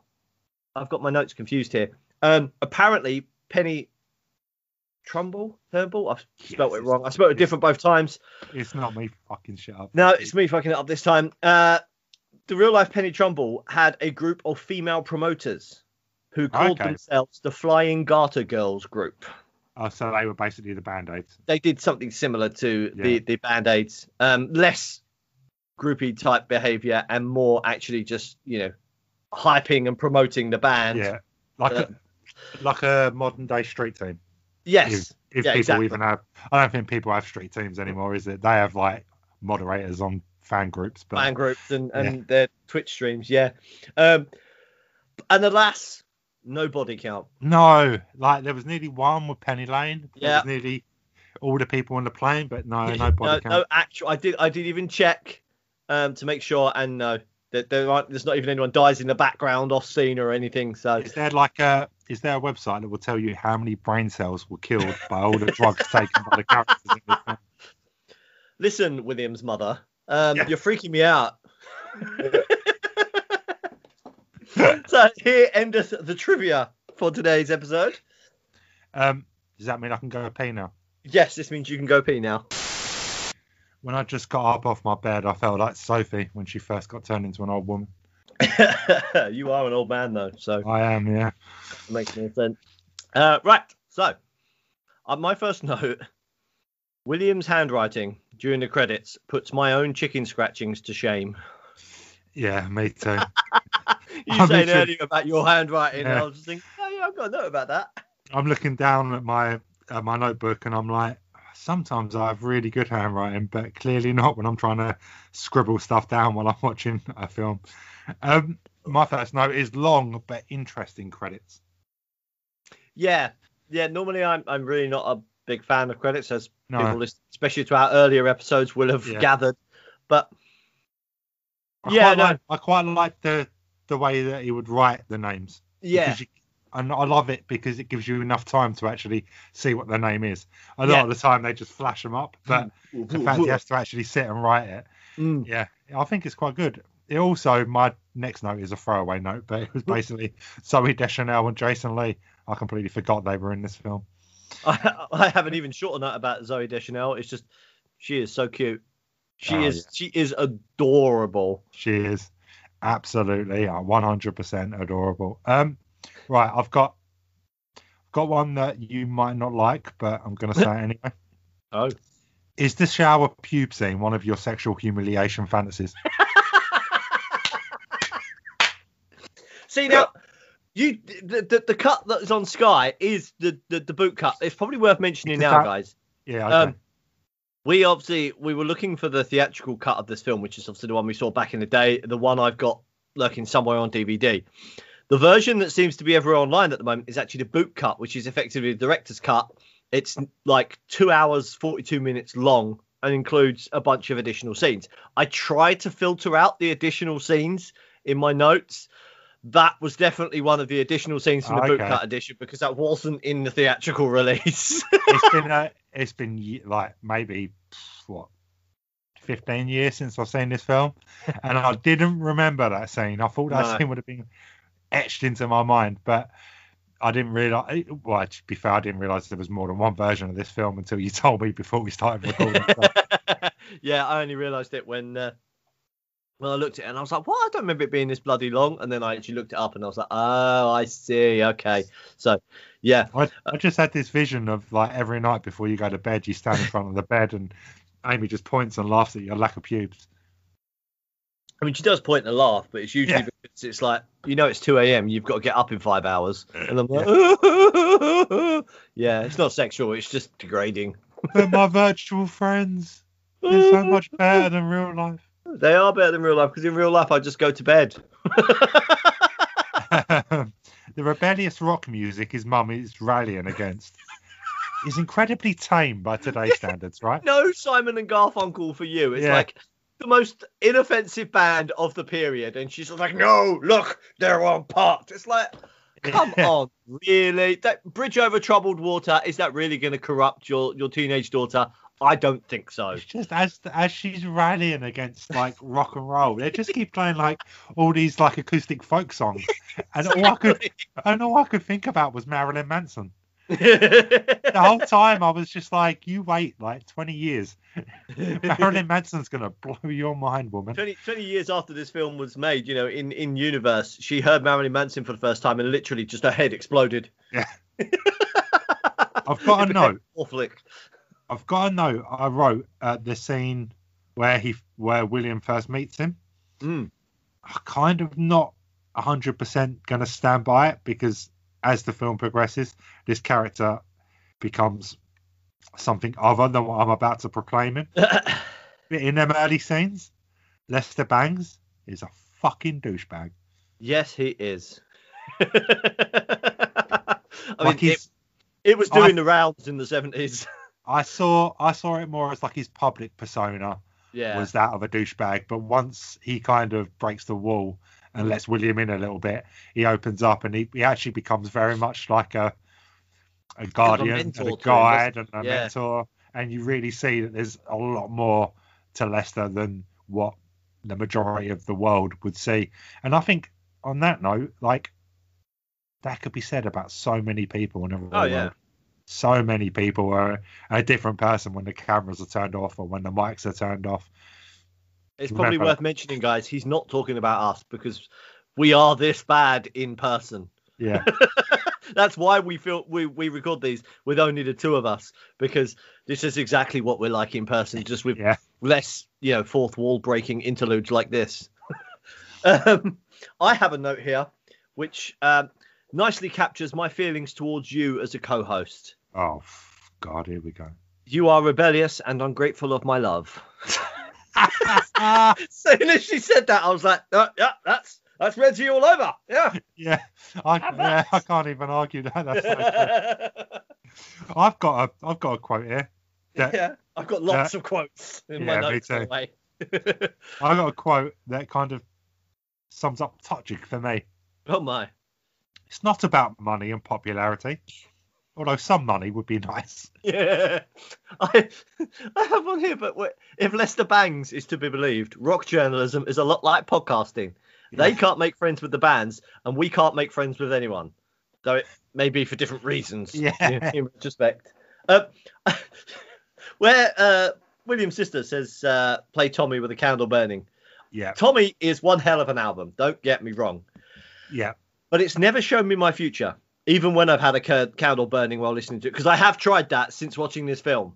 I was going to say, I'll bet that was one of the first things you did, weren't it? I did try that fairly soon after watching this film. I was like, your mum's cupboard for a candle. Yeah, the tea light came out. Tommy went in the CD player, and I listened to it. And maybe it's because you used a tea light and not a real candle. Maybe that's why it didn't give me a glimpse that I'd be sat here talking to you about this film 20 years later. Yeah.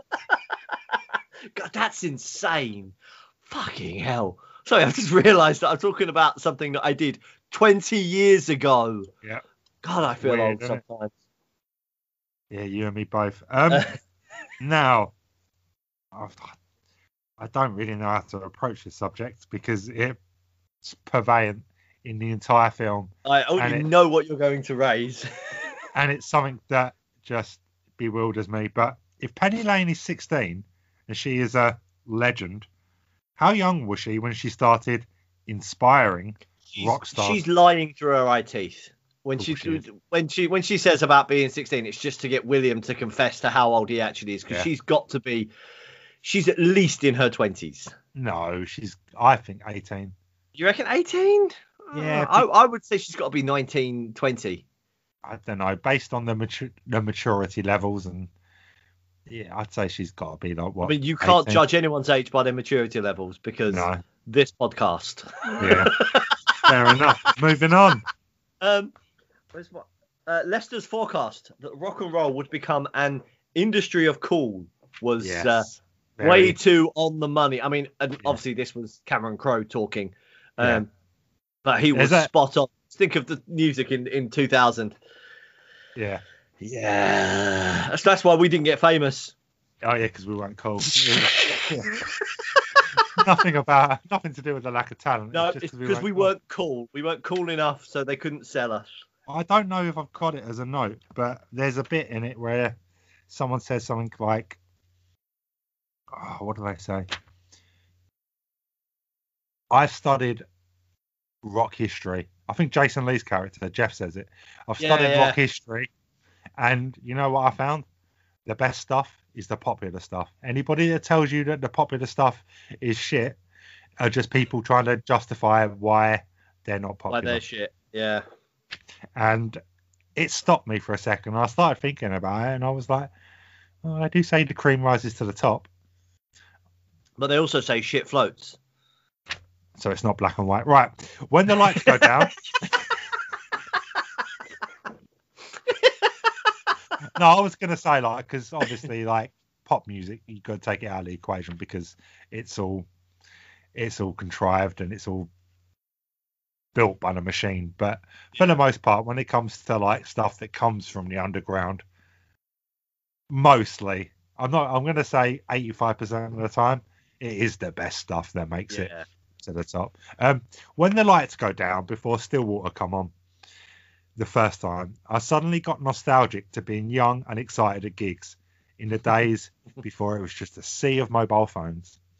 Because you see from the stage and you look out and the lights go down, the crowd goes mad, and the only thought that filled my head was, wow, I remember when me and Rooney would be down the front of gigs in the pit doing all that crazy stuff, and then I thought, and now the lights go down and there's just a sea of mobile phones. That's fine. We won't be contributing to that anymore because we've got a GoPro, so I'll just mount it on my little shoulder harness and it does the work for me. Could you imagine, if you'd had that in some of them pits, some of them Cooper Temple Claws pits we were in?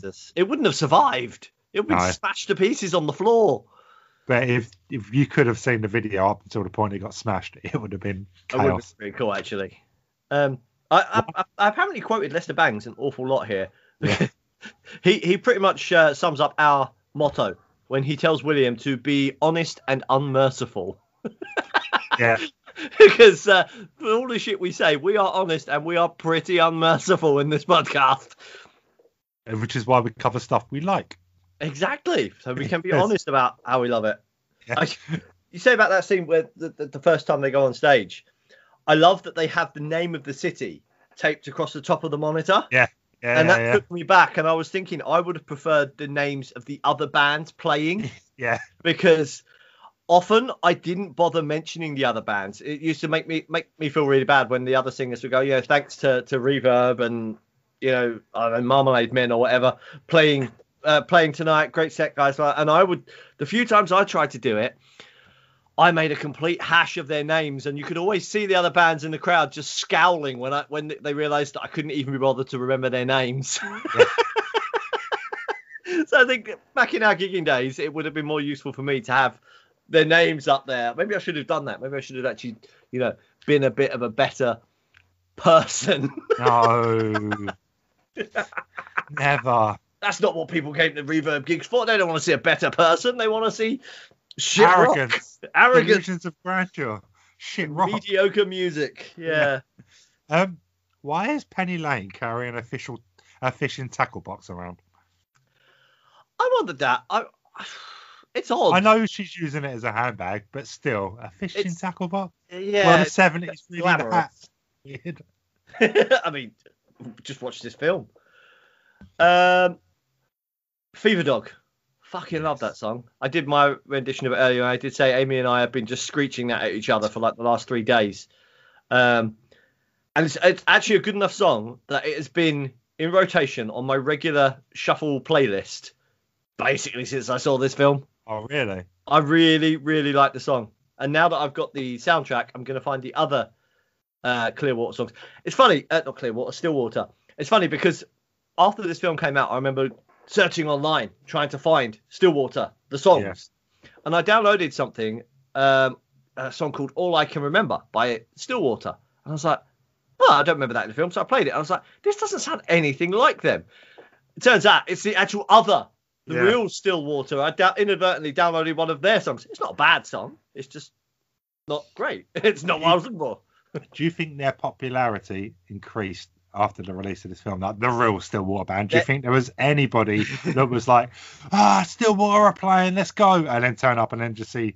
Yeah, I can imagine inadvertently they earned themselves a few fans by people discovering their music, looking for the other band. Yeah. All publicity is good publicity. This singer doesn't look like Jason Lee. There's no truth in this art. Vic the Zeppelin fan. Does he remind you of anybody?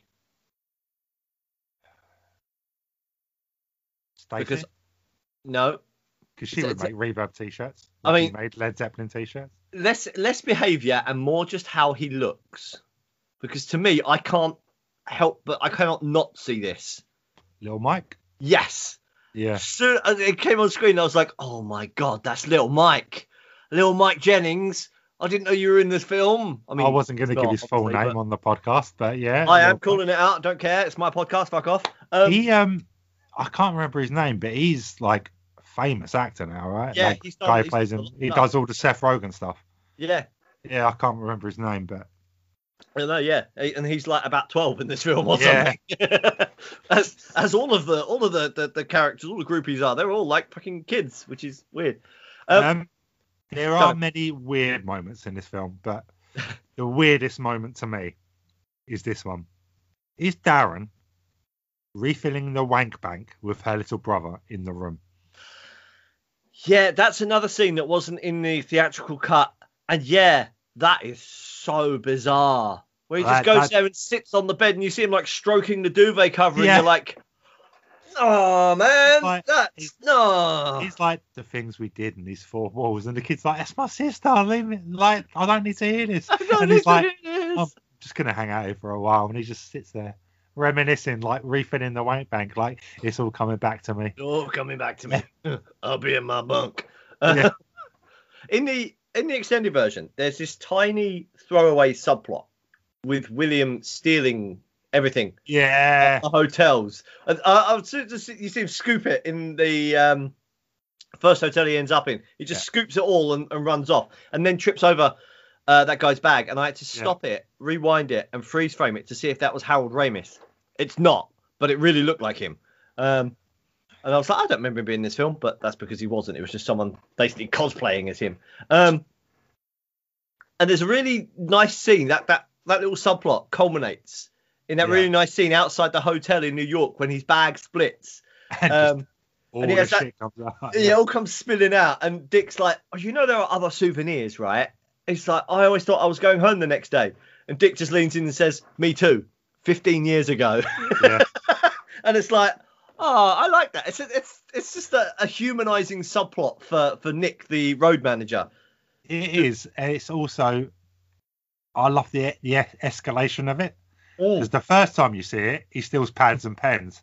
And you're like, oh, he's a music journalist. He's just making sure he's got enough stuff to write on. Yeah. Then a bit later on, he steals more like pads and pens. And you're like, oh, yeah, like obviously he's writing the story. That makes sense. Yeah. And then he dropped his bag and it's like the champagne thing you put at the bottom of the ice bucket, ashtrays, everything. And you're like, oh, this wasn't this wasn't about journalism. This was just about super. It's also a nice little reference to it. After the plane scene, when they're all Yeah. walking through the airport terminal, his bag is all gaffer taped up. Yeah.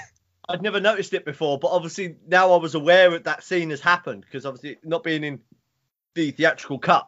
It's like, oh yeah, look, they gaffer taped it up, and that just brought back memories of us gaffer taping. Oh, gaffer taping everything. Yeah. Clothes, shoes, bags, cases, amplifiers, my fingers, just everything. Recording equipment. Yeah, I remember that. Yeah, there wasn't ever a time when like you'd get a sore finger playing guitar, so you just because I played like spack. So because I when I get carried away on stage, rather than the plectrum hitting the strings, it would be the plectrum and my index finger on my right hand just above the nail, and I'd scuff it basically down to the bone if I carried on. So I used to have to wrap it in gaffer tape to stop that happening. Never happened when I played acoustic guitar, but when I played electric guitar and was singing at the same time, my hands were, I just play like a remedial person. I've got a note. E flat. No, I think I'm going to skip it. Okay. I mean, well, because I wrote up. No, I skip notes all the time. Stillwater are pretty desperate to talk to anyone, even a 15-year-old kid. But that was my take on it as I was watching the film. But then I thought to myself, like, he's not just a 15-year-old kid, though, is he? He's a music journalist. Journalist for Rolling Stone. Yeah. Yeah. So it's he was Creed magazine, and then it's Rolling Stone, and it's like, yeah. Were tour buses literally buses in 1973? From what I have seen, yes. They were literally just a bus with a toilet in the back, and you spent like 6 months living in it. Because I remember seeing the scene where they're on the bus right before they start singing. And I'm like, and as you go through the bus, and I'm like, there'll be bunks. Oh no, we're at the back of the bus. It's literally a bus. Yeah. And then I kind of thought, wow, they've changed so much to today, where it's like there's a living room, there's bunks, they're actually little houses on wheels. But then Jason Lee says towards the end, like, well, when they're like, no, we're getting a plane. You can do more shows if you have a plane. And he's like, oh, what's he called it? Dolores. Yeah, Dolores has been with us since the beginning. And I'm like, oh, so it's not. Is it a typical tour bus of 1973, or is Probably it not just for the big bands? They'd have had converted buses that had bunks and stuff. But for the small bands like that, it's the equivalent of a small band in this country kipping in the back of a large transit. Yeah, I'd just like to throw it out here now that I had far too much fun watching this film, and my notes went downhill. Yeah, this is another one of those films that is very enjoyable to watch. This is a maid speaking, by the way. Is how I am ending every phone conversation from now on. Yeah. I love that because she gets that whole thing about how great he is, and then you just get William's mother's trademark silence on the phone, and she's like, "This is a maid speaking, by the way." Hangs up. That's how I'm going to end everything. So then, it's just like, well, you said no, that was the maid. That definitely wasn't me. I didn't say that would fix your computer. The maid said that. I'd have told you it would never work. No, it wasn't me heavy breathing down the phone and masturbating. It was the maid. They even said, this is a maid speaking, by the way. In a male voice. Well, they're pre-op transsexual. Don't judge. It's 2021. Well, and let's also point out that you don't have to be a woman to be a maid in 2021. Right. I thought I was being all progressive then, and you showed me up. Damn it. One of my absolute favourite scenes in this film, one I do not remember, so it's possible that it's part of the director's cut, is when they go to do the radio interview. Yes, that was definitely the director's cut. That's amazing. With the guy from Tenacious D. Yeah. And on that, I wrote, I wish the Night Circus was real. Maybe we could do it as a podcast. What, just get bands in, get really high, and then swear on our podcast. and then just start like quoting poetry and making weird cosmic suggestions. Pop-art poetry throughout the episodes. And then just fall asleep. Yeah, we'd have to record it at like 3 a.m. or something. Yeah, I would, if the Night Circus was real, I would definitely listen to it. I would definitely be a listener to that. the angry promoter after Yes. Russell gets electrocuted at the gig. Now, most of the promoters we had to deal with after gigs were bemused rather than angry. Though there was that time at the Marquee in Hartford. I thought this is where this was going. Yeah, that's the most. I mean, there was the most bemused was probably the one at the Rhythms of the World Festival after when that was Judge's last gig, and he decided to smash up his bass, and I decided that hitting a solid hardwood bass with a Nuki Brown bottle would damage the bass more than the bottle. Obviously, it did. At one point. I've got visions of it surfing on the bass. Yeah. Yeah, he threw it on the floor and was then using it as a surfboard around the stage. And I remember the promoter just coming up afterwards, just looking like, what was that, guys? I mean, yeah, that was certainly something. But here you go. There's a dustpan and brush. You need to sweep up the mess you just made on the stage. I don't remember that point. I remember that point. At that point, I was grabbing Dale's dad and being like, we need to get out of here. I think we just blew the PA. We did. We blew up the PA. We were the first band on that day. And we blew the PA. The Yeah, Marquee one, though. That's where that's one of my overriding memories. I remember there being a few sort of there was one, where was it? Clockwork in London. Oh, Clockwork, yeah. And I remember that, and it was this like ultra trendy sort of faux industrial sort of club. It was at the worst stage ever, a little tiny L-shaped stage stuffed in the corner of the room. And it was all there is. I don't know where that is. I remember my dad filmed it and put it on DVD for us. Yeah. I was probably sat in a box in my loft. I had long shoulder length black hair. Oh God. I remember the sound quality of that gig was absolutely awful, and for once it was our fault. And the promoter came over, and I remember afterwards he was just like, "Oh, that sounded terrible. Blah blah. What did you do?" Blah, blah. And we were like, I was just like, "The fuck are you talking about, mate? This is your sound engineer is shit. The venue is shit. The PA system is like a fucking set of PC speakers, basically." I was, "What the fuck do you expect?" It's like, did you even listen to our demo? And we never played for that promoter again. No.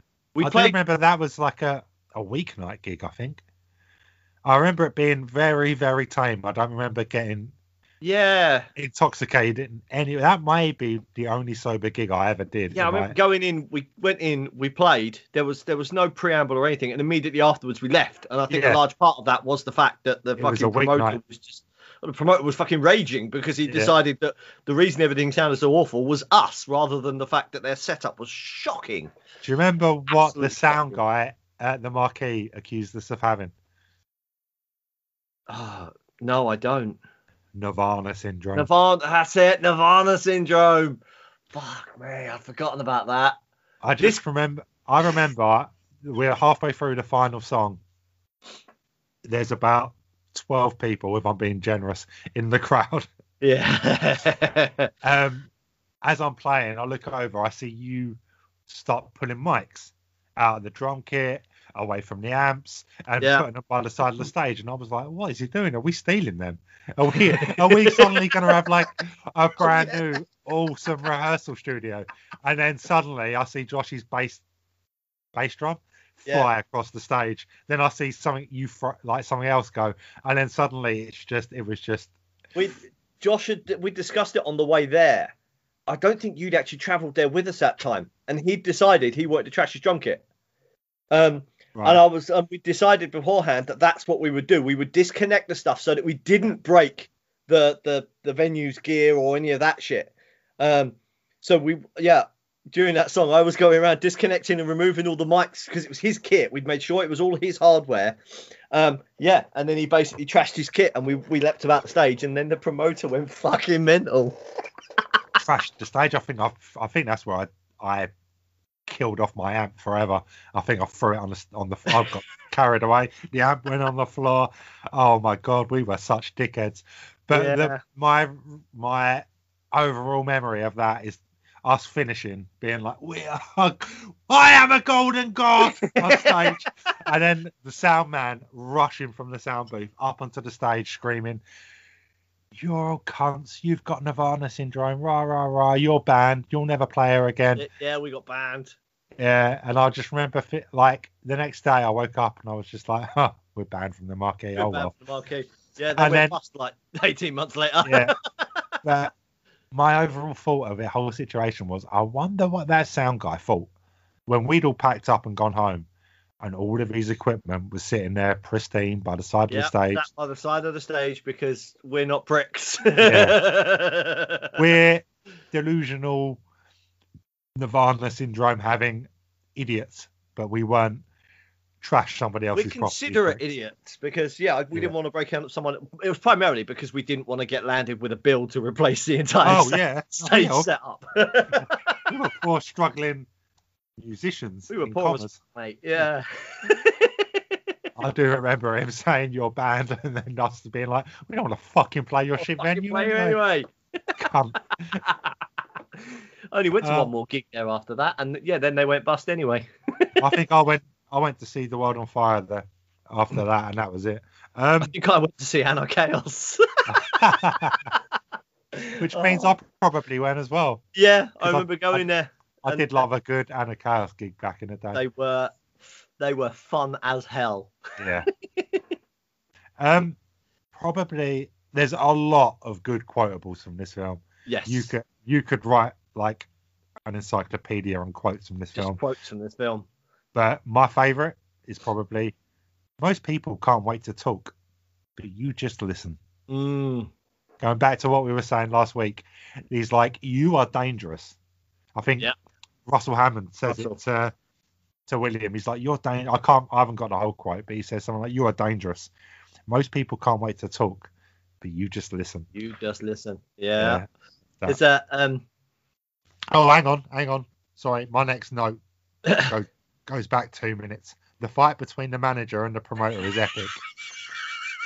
And when he chases when he's got and then he chases the tour bus up the tunnel on the little electric cart, screaming at them. That was the rest of it. The fight between the manager and promoter is epic, but I actually lolled when the promoter chased the bus out of the arena on his little cart.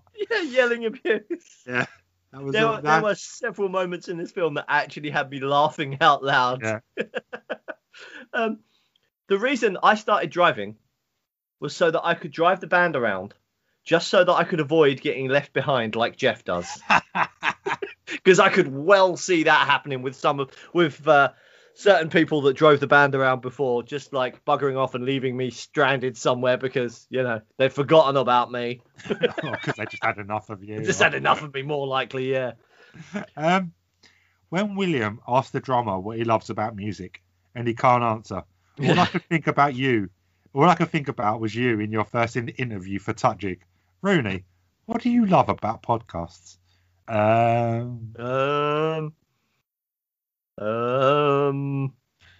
Exactly. I don't like podcasts. Yeah, exactly. The conversation, the argument after the t-shirts. Oh, hang on. I just want to go back to that scene with the drummer quickly. Okay. I feel so sorry for him. Not him, but the actor.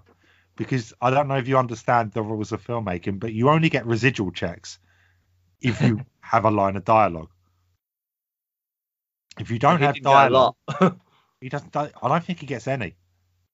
He's in the whole film. I don't think he says a word. Does he? On the plane.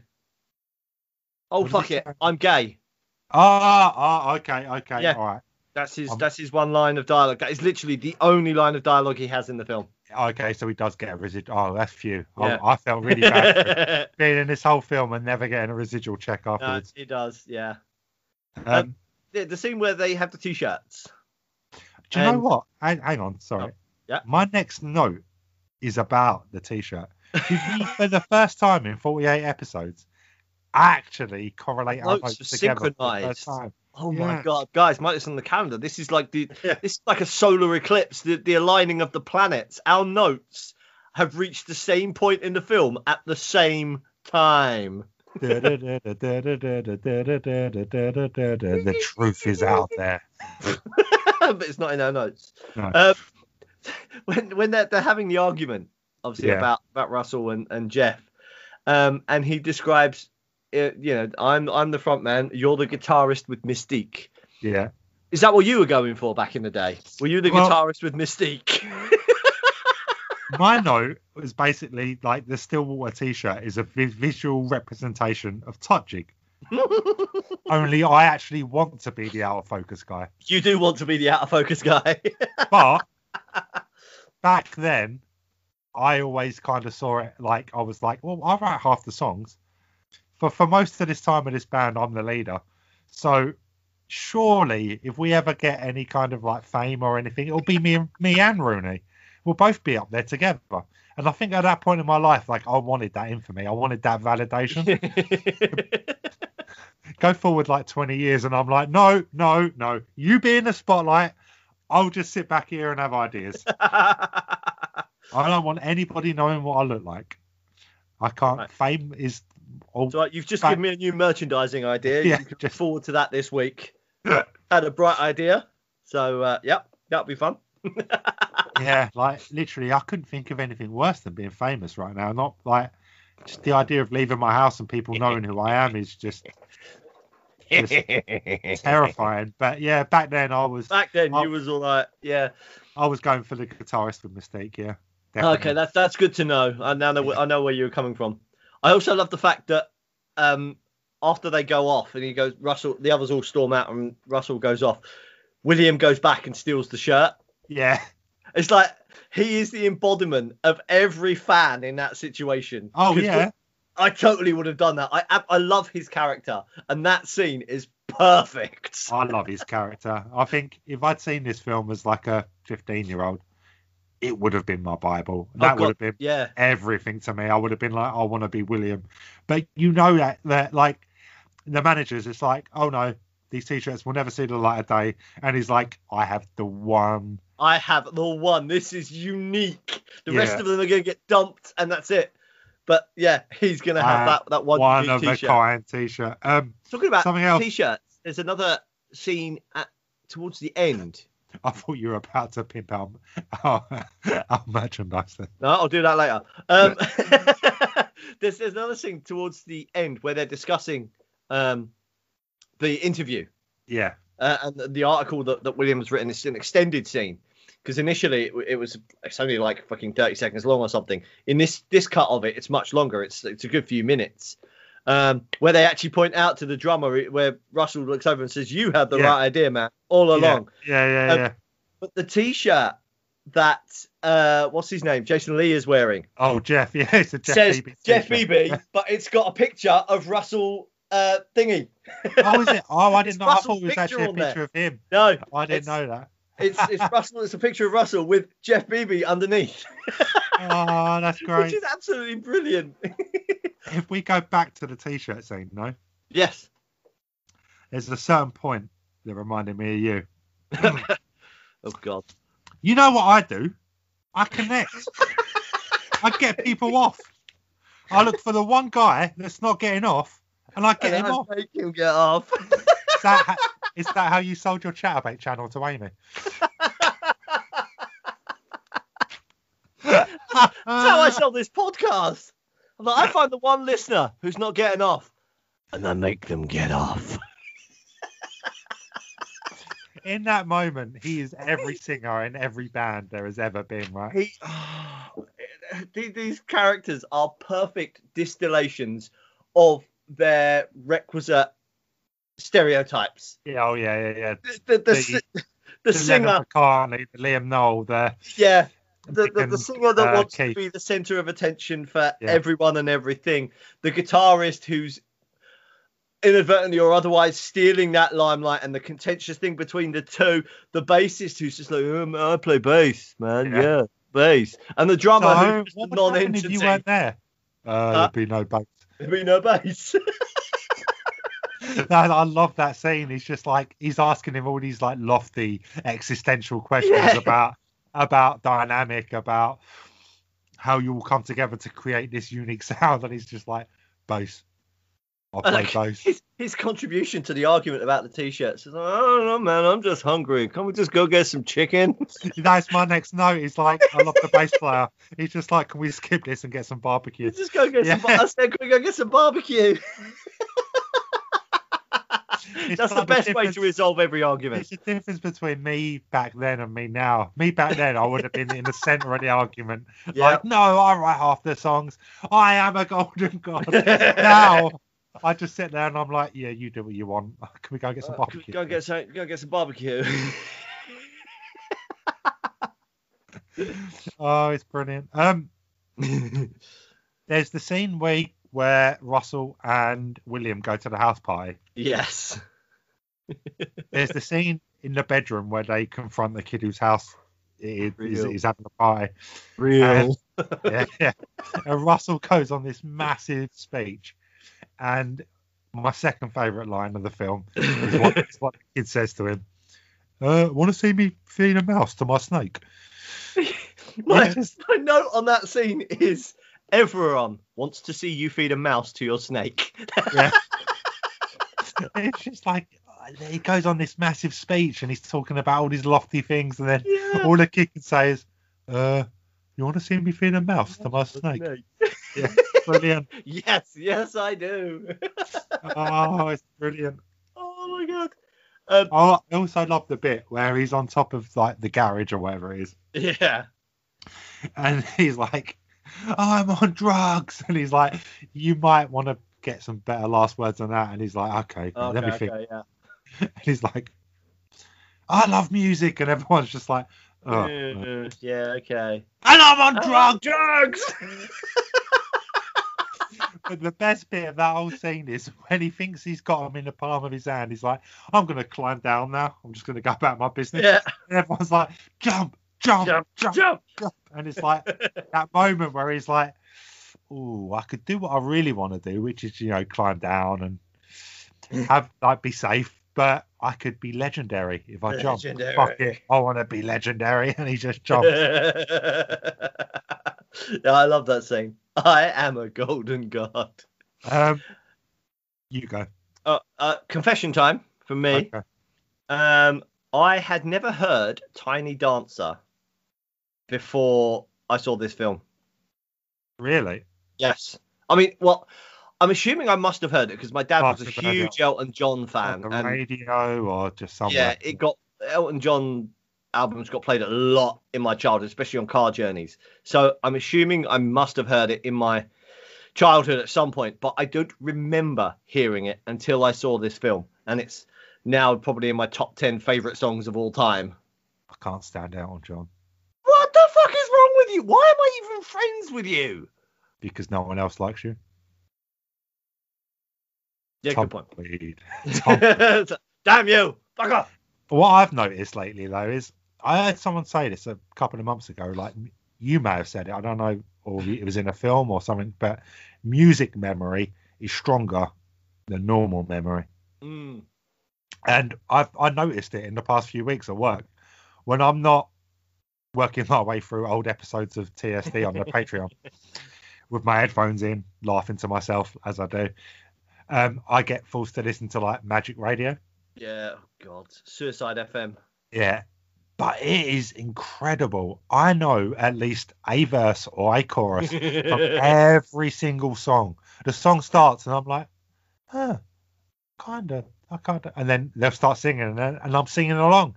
And I'm like, I have no memory of ever listening to this song. How do I know the words? I've worked in so many places over the years that used to, they would put on the most generic radio stations ever, like 1017 and Heart FM and Magic. And they all had basically the same playlist. Songs that they play in a different order every day, yeah. Yep.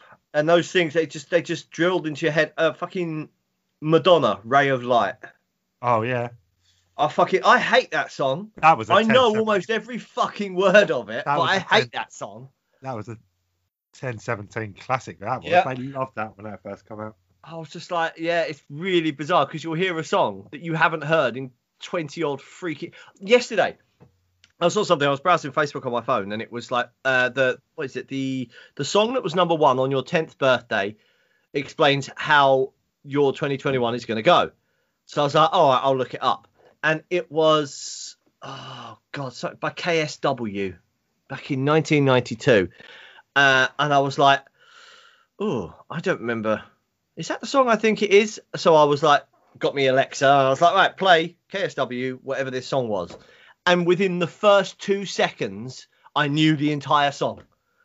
Because even though it really wasn't the song that I listened to, and it was just like, nope, no, I know this song. And Amy did the same thing. She was like, oh yeah, I know this song. And I was like, yeah, I haven't heard this song in 30 years or something. Well, no, it must have been less than that. 28 years. Yet here it is. I've heard 2 seconds of the intro, and the entire song is there in my head, ready to go. I recognise the name KRS-One. I couldn't tell you. KSW something, and yeah, just the name of it sounded familiar. Yeah. But then I looked up the number. I had like the list of number ones for 1992. Ebenezer Good by the Shaman. Oh, Ebenezer Good. Easy good. Ebenezer Good. Yeah. Is Ebenezer Good? Oh, Sleeping Satellite by Shakespeare's Sister. Oh, I can't tell you that one. You'd know it if you heard it. And I was just looking at this, and you know what was number one at the end of 1992? And this really timestamps the era. I Will Always Love You by Whitney Houston. I won't start singing that. No, please, God, don't. So what was the bullshit the Facebook post was trying to sell you? The number one on your 10th birthday was... It's how your 2021 is going to go. Well, I just looked mine up. Mine's Black or White by Michael Jackson. So something going to be... Please Don't Go. That was the song. KWS. Please Go. Please don't go. Don't go. Please don't go. Please don't go. That one. Yeah. See? Yeah. The title, and it's there in your head. As soon as you said the title, yeah, definitely. I haven't heard that song until yesterday. I hadn't heard that song in decades. But just the title, and it was there. Please don't go. If I could remember regular stuff like that, I'd be like genius. Yeah. So my 2021 is going to be Black or White, or Black and White. There you go. Interesting. There are many ways I could overanalyze that. Here's another quote, because apparently we're doing this quote in this film today. Yep. Don't worry. He only means half of what he says. Is that what you say about me? Yep. And then the people I'm saying it to say, what half? That is the mystery of Reggie. You never quite know. The co-host with Mystique. Yeah. Yes. Yeah, see, it works. You're like the in-focus star of the pod. I'm the out-of-focus co-host with Mystique. You're the out-of-focus guy. Yeah. That's all I want. All I want is to pay my bills by being out of focus. Here's a slightly contentious line, which leads to what I now know, looking back, having been really focused on the age thing, is a very contentious scene. Let's deflower the kid. Yes. What the fuck? He's 15. You girls are at least a couple of years older than him. That's statutory rape right there. I'm all right. If we could ask, hang on a minute, he's about to say something contentious, everybody. If we asked 1,000 men if they would have liked to have lost their virginity to 3 women at the same time at age 15, in particular, those 3 women, how many do you think would say no? Oh, yeah, I know, obviously, but it's still illegal. It's still statutory rape. Thing is, it's illegal in this country, but isn't the age higher in America? Isn't it 18 in America? What, the age of consent? I think it's 18. It might be, yeah. Because I think they look down their nose. They're like, you're having sex at 16 legally in your country. Jesus. And you get drunk at 18 in your country. Jesus, how are you a superpower? How do any of you go to uni? Aren't you all just fucking and drinking? Yep. Americans never going to uni. Jesus. That's a safer place. Yeah, but it is pretty content. Like, it is pretty bad. It is I mean, it's a great scene, and William. Now I'm thinking, did Cameron Crowe put it in because he actually lost his virginity to 3 groupies? I'm assuming at age 15. I'm assuming that the implication is that he lost his virginity whilst on one of these trips with a band to some groupies. You're overlooking the fact that he lost his virginity in a foursome. I mean, that might just be hyperbole because, if I was going to tell stories... 99.9% of men in this world will never, ever, ever have the opportunity to have a foursome. This is true. With 3 women. With 3 other women, yeah. Yeah. It's possible. He loses his virginity. To be honest, I wouldn't like to lose my virginity in that situation. I would honest, a follow-up to be in that situation. It would have been over before my jeans even got taken off. Yeah, exactly. That's what I'm talking 15, about. 3 women giving me attention at 15, it would have been over when they took my top off. To quote the Lonely Island, I come in my pants.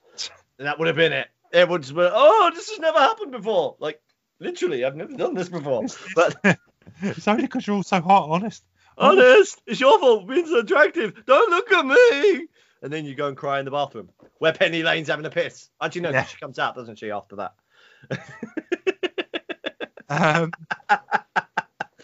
Oh, my God. I actually have a note on... Actually, thinking about it, do you think Cameron Crowe put it in as a brag? Do you think he put that scene in the film as to be like... semi-autobiographical, so it's like, yep. Gutted men all over the world. This is how I lost my virginity in a foursome. In a foursome with 3 groupies in a hotel room whilst following a band around the country as a rock journalist. Yeah, it's not going to lie, it's pretty sweet. At this point, I'd just like to say, fuck you, Cameron Crowe. Fuck you, Mr. Crowe. Fuck you. You are both a golden god and a dickhead in my eyes. Jealousy is green is not your colour, man. I know. The new record company manager is the best salesman. It takes him less than 5 minutes to convince the band to sell their souls. Yeah. Also, that's Jimmy Fallon. Yeah, I know. I had what? I mean, his role in this version of the film is much bigger. He gets much more screen time. But he walked on screen and I was like, oh my God, I know you. You're Jimmy Fallon. You do that TV show. I had no memory of him being in it. No, me neither. But I saw his name in the opening credits and I was like, Jimmy Fallon's in this. And then every time the manager come on, the new record company manager came on screen, I was like, I recognise you. Who are you? I reckon. And then at the end credits, I was like, 2 and 2. Yeah, there you go. William's scene after the William Miller, Ben Fong Torres, Rolling Stone magazine, crazy.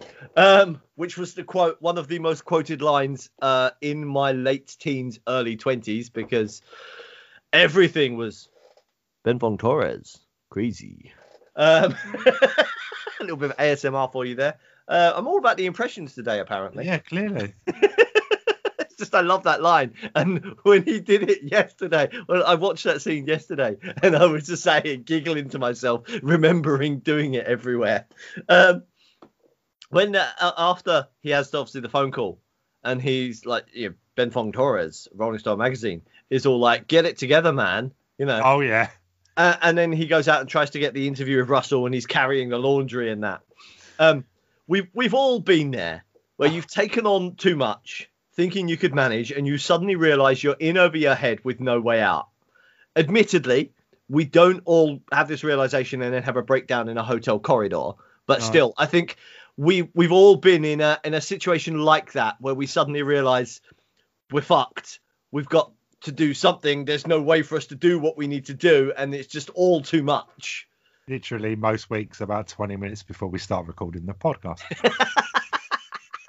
No, I think the most universal part of that scene is the bit where he just loses his temper, throws the laundry on the floor and starts feebly kicking at it. Yeah, that's it. When he just it's like, was it please fuck off? And he just turns around to it and just it's a silent finger, just so angry at the door. And then he starts trying to take it out on the laundry in the most feeble way possible, and then just gives up and sits down. Slumps down. Everybody's had that moment. Yeah. Everybody's had that moment where they're like, what's something soft I can hit? Yeah. Oh my God, yeah. Interesting fact. A fax machine was known as a mojo. And it only took 18 minutes to send a page.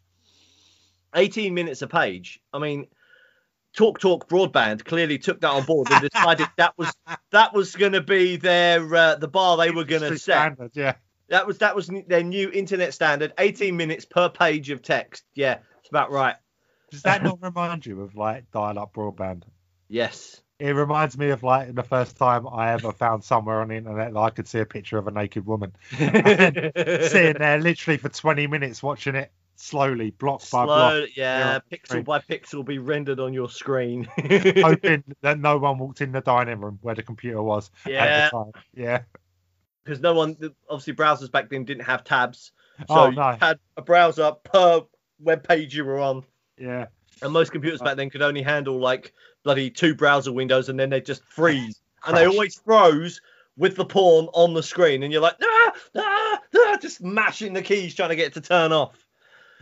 Oh, Jesus. We really needed girlfriends back then, didn't we? A person of substance. Uh-oh. After the where Russell and William's mother had that phone call and she says a person of substance. Maybe we should get some persons of substance on this podcast. June 21st. You could have boring conversations with them about substantial topics that I can then edit out. As soon as she said that, I was like, person of substance? Podcast of substance? She was giving the speech and I was like, I feel so much like you. I feel trying to sell this you new feel validated. Idea. Yeah, I'm trying to sell the idea of like we could be a podcast of substance to a complete fucking depraved pervert who only wants to make sex jokes. I know, I feel you. I don't only make sex jokes. I'm also disparaging about Gammon's religion and, well, basically everyone. You're also a man of many voices, as we're finding out today. Yeah, I mean, as we are discovering. There are other layers to the Rooney onion. I am an onion or an ogre. There are layers to me, and you just never give me a chance to shine. And I am giving you a chance to shine. I told you I banned all that low-hanging fruit sex jokes, and now you're having to pull other parts of your personality out, so people can see that there's more to you than that. I am here. I am the one putting you in focus. I am a golden god. Appreciate me. Yeah. Okay, Reg. The scene where William... could be contentious. Well, you've jumped way ahead of me again. Damn it. Right, we were synchronized. You go. We were synchronized. You go until you catch up with the scene I'm talking about. Okay, yeah. I've only got a couple of notes between now and then. $50 and a crate of Heineken. Yeah. It's not even good beer. I don't like Heineken. Really? Penny Lane's worth more than that. She's worth a crate of Cobra. Cobra, yeah. Yeah, there we go. or at least a few bottles of Blue Moon. I mean, leave that out. That whole scene with William and Penny when they walk off after the birthday cake and they go between the buses. That whole scene is just heartbreaking. Like, she genuinely thinks that there's something, her and Russell are going to be something, and there's this future there, whether she'll admit it or not. And then William just quite brutally spells it out and says, it was $50 and a crate of beer.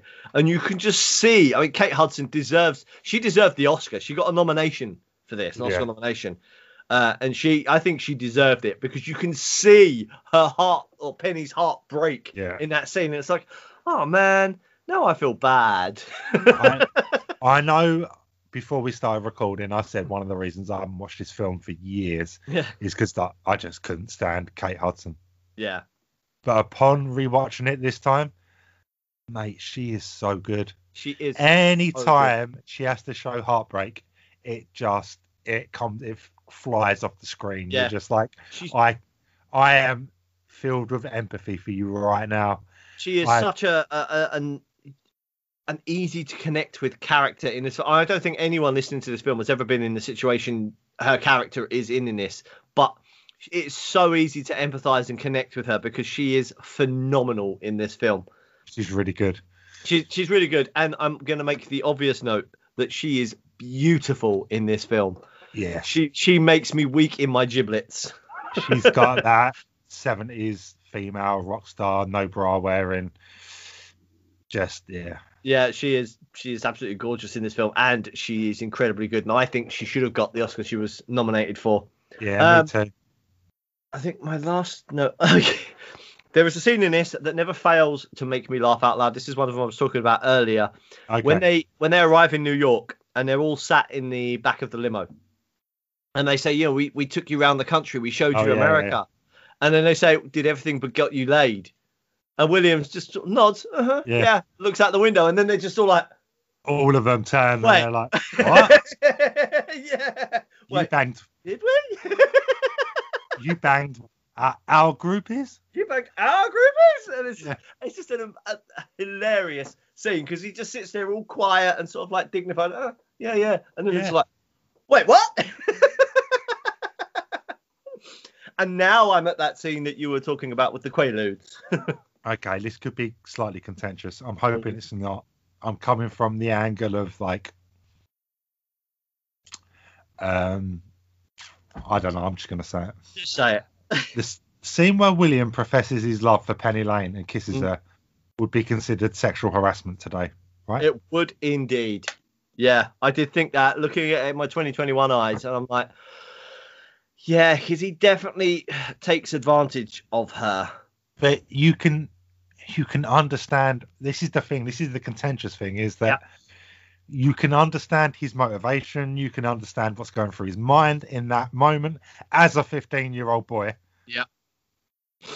With a super hot woman. Yeah. And you can kind of just you understand exactly where he's coming from, and it looks harmless, but it is exactly the thing that women all over the world are like. Please stop doing this. Please stop taking advantage of us when we've taken too many Quaaludes. I mean, if he hadn't been there to take advantage of her, he also wouldn't have saved her life like minutes later. Yeah. So she would be dead. But does that redeem him? I'm in that situation, as a 15-year-old kid, even in 2021, would you have done anything differently? No. I'm not sure I would. I would not have. I mean, he doesn't. There's not even any tongues. No, well, the first thing I would have done was put the Quaaludes in my bag. I mean, I think by this point it was an empty pot. So. The first thing I would have done would have crawled around on all fours to see if anyone had dropped a Quaalude. Because between this film and Wolf of Wall Street, I really want to try a Quaalude. But yeah, in that situation, I don't think I would have done anything different. No. I'm not saying it's right. People don't take advantage of women. Of all the heinous jokes we make on this podcast, neither one of us believes that you should be doing that. No. But you kind of understand where it's coming from. That's the thing. Is it just brilliant filmmaking, or is it just? I don't know, but yeah, that scene hits weird in 2021, doesn't it? It does. I love actually from a different angle on that whole sequence. I love, and here we go for you drinking game peeps. I love the juxtaposition of the graduation where William arguably should have been at that point to where he actually is, obviously with Penny overdosing in a hotel room and him professing his love for her and then going on to save her life. That juxtapose of the two together is really, really good because it's kind of like this is the life he's living. This is the life he thought he would be living. And the two of them could not be further apart. Yeah. I really, really like that. That plays out. I love the way that you see all these kids celebrating their graduations. And it's like, he is like hundreds, thousands of miles away in New York in a hotel room. 2 years younger than all of them. Yeah. Doing something that most of them, well, probably I can say with a fair degree of certainty, none of them have ever done or ever will do. No. It's brilliant. Something else though, and I'm kind of figuring this out as I go along, so bear with me. Brace yourself, guys. If he doesn't kiss her in that hotel room, if he just professes his love, there's nothing wrong in that scene. No. But it would be better for his character as the sweet, naive kid to not kiss her, because then the whole film is about adult men taking advantage of young women, and then him being different. It would have set him aside from every other adult male in this film. I mean, you could argue that at this point he's been corrupted, because up until the scene where they deflower him, where he is taken advantage of. Yeah. And he is sexually assaulted and then, technically legally raped. You could argue that if you want to be really cynical, this is he's been corrupted by this point, so he now feels it's fine to go ahead and go and kiss Penny. Yeah, because within the context of the world he's living in. However, I really like this film and I don't want to sully it, so I'm not going to say that. He never does do drugs though, does he? Through the whole film, with all the drugs, all the drinking, all the stuff going on around him, he never once does it. We never see him take any drugs. We don't even see him drink fucking coffee. Like the hardest thing we see him drinking is a Coke, and it's he doesn't. He remains remarkably pure throughout, untarnished. The minute the plane hits turbulence and the new manager confesses to the hit and run, they're all making it out unscathed, right? Yeah. I mean, it was fairly obvious they were going to make it out unscathed anyway, because there was no way they were going to kill off basically the entire cast. Yeah, but not everybody has to die in a plane crash. No, that's true. There were plenty of incidental people on that plane that could have died. Like Russell's bitch wife. Oh, yeah. Whoever. Oh, that dick. That scene where they're all out to dinner. Yeah. Oh, mate. A, it's heartbreaking. And B, just could you imagine, like, I can only imagine what it'd be like to be in his position, just sat at that table next to, like, his girlfriend, wife, whatever she is. And then he looks up, and then the girl he's been banging for the past year. And as we discovered, the girl he actually loves is right there across the room when she wasn't supposed to be, just making things really awkward. I also really like his jacket in that scene as well, because I have one just like it.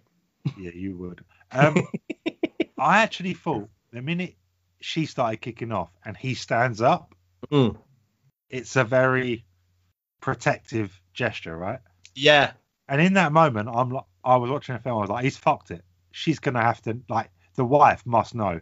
Yeah. But then they never say anything about it. It's not till they're on the plane that it comes out. Yeah, I love that, because Penny gets upset and runs off, and both William and Russell stand up to go after her, and that is a brilliant scene, because for me, that right there cements the fact that Russell wasn't just using her and didn't just regard her as a groupie. That's the first point we see that there is actually something special there. Oh yeah, because he's sat at that table desperately trying to control every micro movement of, like, show no emotion, not even look interested, pretend she's with someone else, and then she gets upset, and it's like, and his immediate reaction is, oh god, I have to go to her. Yeah. I also love it when she says, who's that girl, and the whole band, everyone at the table confesses, I was sleeping with her. It's just like, oh shit. And obviously then it leads on to the plane scene, which is one of my favorites, one of my favorite scenes in the film. Yeah. Especially the extended version we get in the director's cut, where everything comes out. It's such a great change of pace from the rest of the film. Oh, the yeah, rest the of the film, rest it of kind the of film like... it ramps up and it almost plods along at doing its thing, and it's all variations on the same theme. And then you've got this scene, which is a complete departure from it, and obviously brings a lot of the conflict to a head. Emotional culmination of everything we've seen up until that point. All the secrets are out. Like, everybody's actually being honest with everybody. Yeah. And yeah.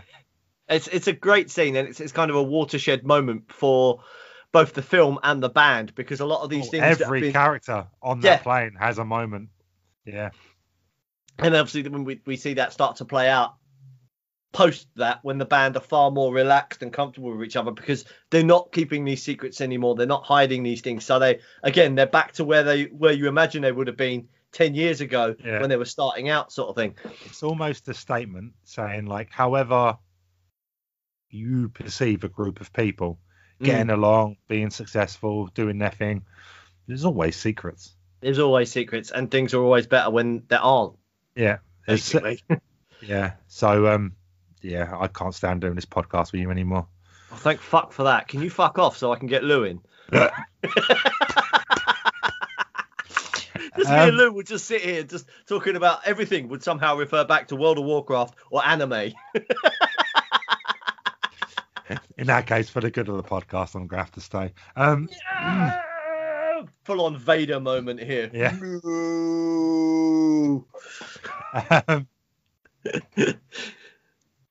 What was I going to say? Moving on from the plane scene. Yes. The reconciliation scene between Russell and Jeff. Yeah. Why was that cut from the original? I don't know. That is an amazing scene. Nice. Yeah. It's basically when they both have the conversation. It's when Jeff says, "I'm the you that they get when you're not around. They can't have you." Yes. Yeah. It's almost like perfect. But then they leave on such good terms. You're like, oh, there's always hope. Yeah. Well, however bad things are, however tense things are, there's like, if you just open up, have your conversation, find a common ground, there's always hope. And they just reconnect, because we see them throughout the film, especially in this cut. It doesn't come across so much in the theatrical release, but in this cut of the film, there's a lot of moments where we see Jeff look over. The tension, he's looking over and he's like, that focus should be on me, but it's on him. And there's a lot of little scenes like that obviously really build into that tension. And it means when he does explode about all this, you've got laid the groundwork for it. It's not come out of the blue sort of thing. It's much more built up. And it makes that scene, which again should have been in the theatrical, maybe it wasn't, maybe it was cut because there was less build up to it.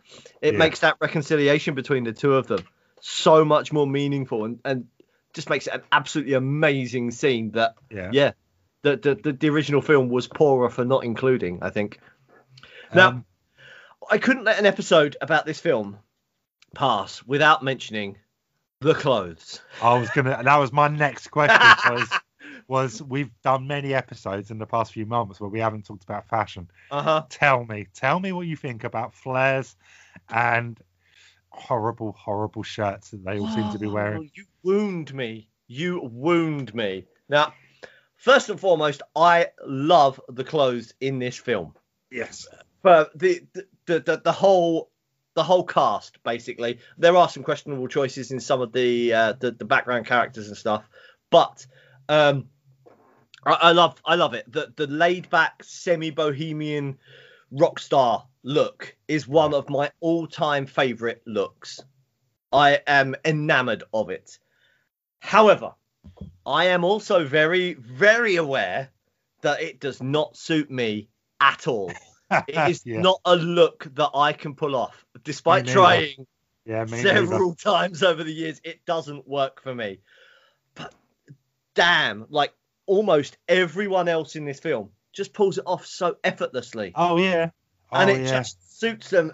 If they didn't look so good doing it, I would be very angry about it.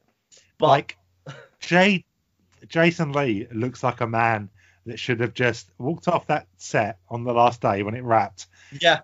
And just continued the rest of his life. I'm at least half convinced that the wardrobe is just his own. Yeah. Because it's like a second skin on him. And all of them, you say about the shirts, those style of shirts, I fucking love them.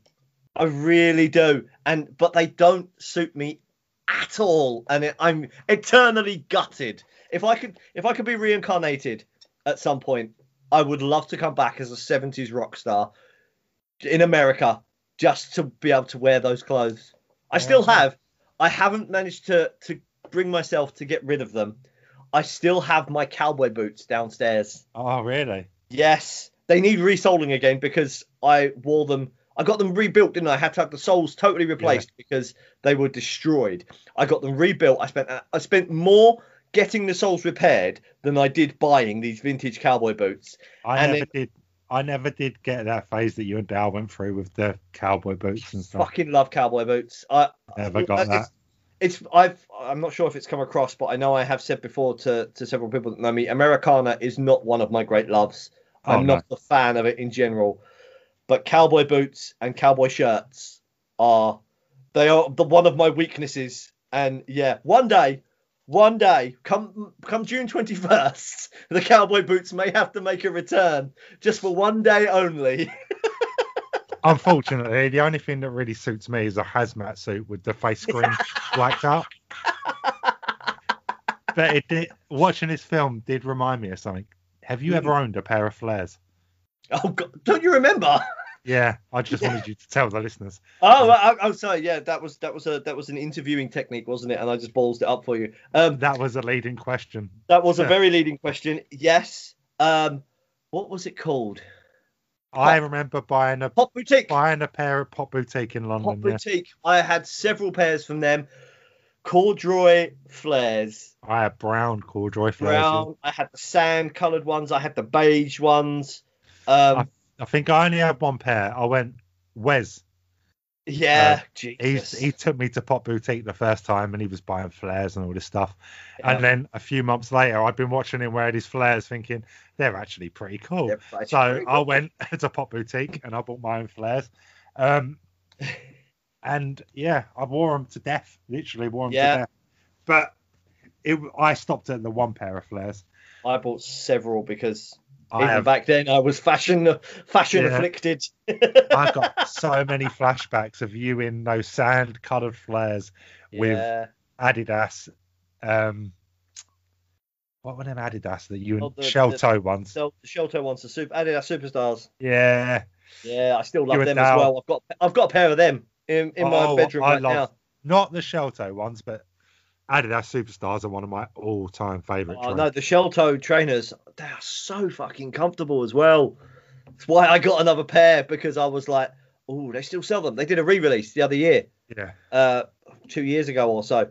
And I bought a pair, and after wearing basically nothing but Converse and Winkle Pickers for about the last 20 years, putting on a pair of those, it was like walking on fucking clouds, mate. They are so comfortable. As we have this conversation, I've realised that I'm a very phase-orientated person. Because in the 90s, all I would wear were Adidas Campus. Yeah. That was it. Just Adidas Campus. Then I discovered Converse, and all I would wear were Converse, to the point that they would be falling apart on my feet, having to get back together. Then I switched to Nike Dunks, and I was really into Nike Dunks, and then they stopped making Nike Dunks, so I had to upgrade to the Nike Air Force One, which is where I'm at now, which is basically all I wear, except for my Vans. If I need to look smart, but because I refuse to wear real shoes because I fucking hate them, I will wear Vans instead. But yeah, I'm a very phase-orientated person. I'd like choose one thing and I'm like, that is it. But however long it takes for me to get bored of this is all I'm wearing. Yeah. I used to. I wore Reebok Classics for fucking years. Oh, yeah, I had a few pairs. I can't lie. I had a pair of grey Reebok Classics that I bought in Florida, and they were ugly as sin. But I bought them because I'd never seen them in England. Yeah. And I was like, I remember them. The only motherfucker in England with these night. And I bought some Dickies as well. You must have been early 2000s. Oh, God, so I remember wearing my Dickies with my... Oh, my God, what a dickhead I was. Thing is, though, if I was wearing like super 4 size too big baggy Dickies in the early 2000s. I'm actually considering getting some like proper fitting Dickies now because I quite like them. Do it, man. Yeah, I'm going back to that. They make ridiculous. I've got a Dickies work jacket, and it's really, really comfortable. Yeah. It's supposed to be part of my Ghostbuster costume, but actually, it's so comfortable I just wear it. When I first discovered the used, I remember seeing like a video or a picture sponsored by Dickies at one point. And they were all wearing these Dickie shorts, and I remember going out and buying Dickie shorts, and for years that was it. I just wore these Dickie brown pair and a black pair of Dickie shorts that I wore everywhere. Yeah. Oh, mate. Jesus, we're so easily influenced.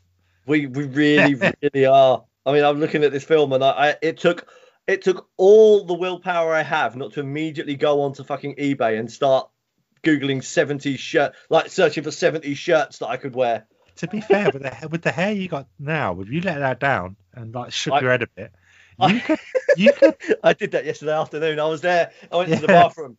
I went to the loo, went to the bathroom, washed my hands, and as I do, there's now a hairbrush in there. While my hair's this long, I'm brushing it out, and I'm like, actually, I've got the do going on. And I could be a 70s stubble, and I'm like, no, I don't think I could pull off the little Russell tash. I was like, But I was thinking more the kind Jason of vibe going on. The Jason Lee look. Lee look. Yeah. I need to lose about 5 stone, If and you then I could can wear the combine t-shirts. your hair and your facial hair growing ability of this age with Yeah. your body type of like Body maybe type and 20-year-old. fashion of the. Yeah, it would have been perfect.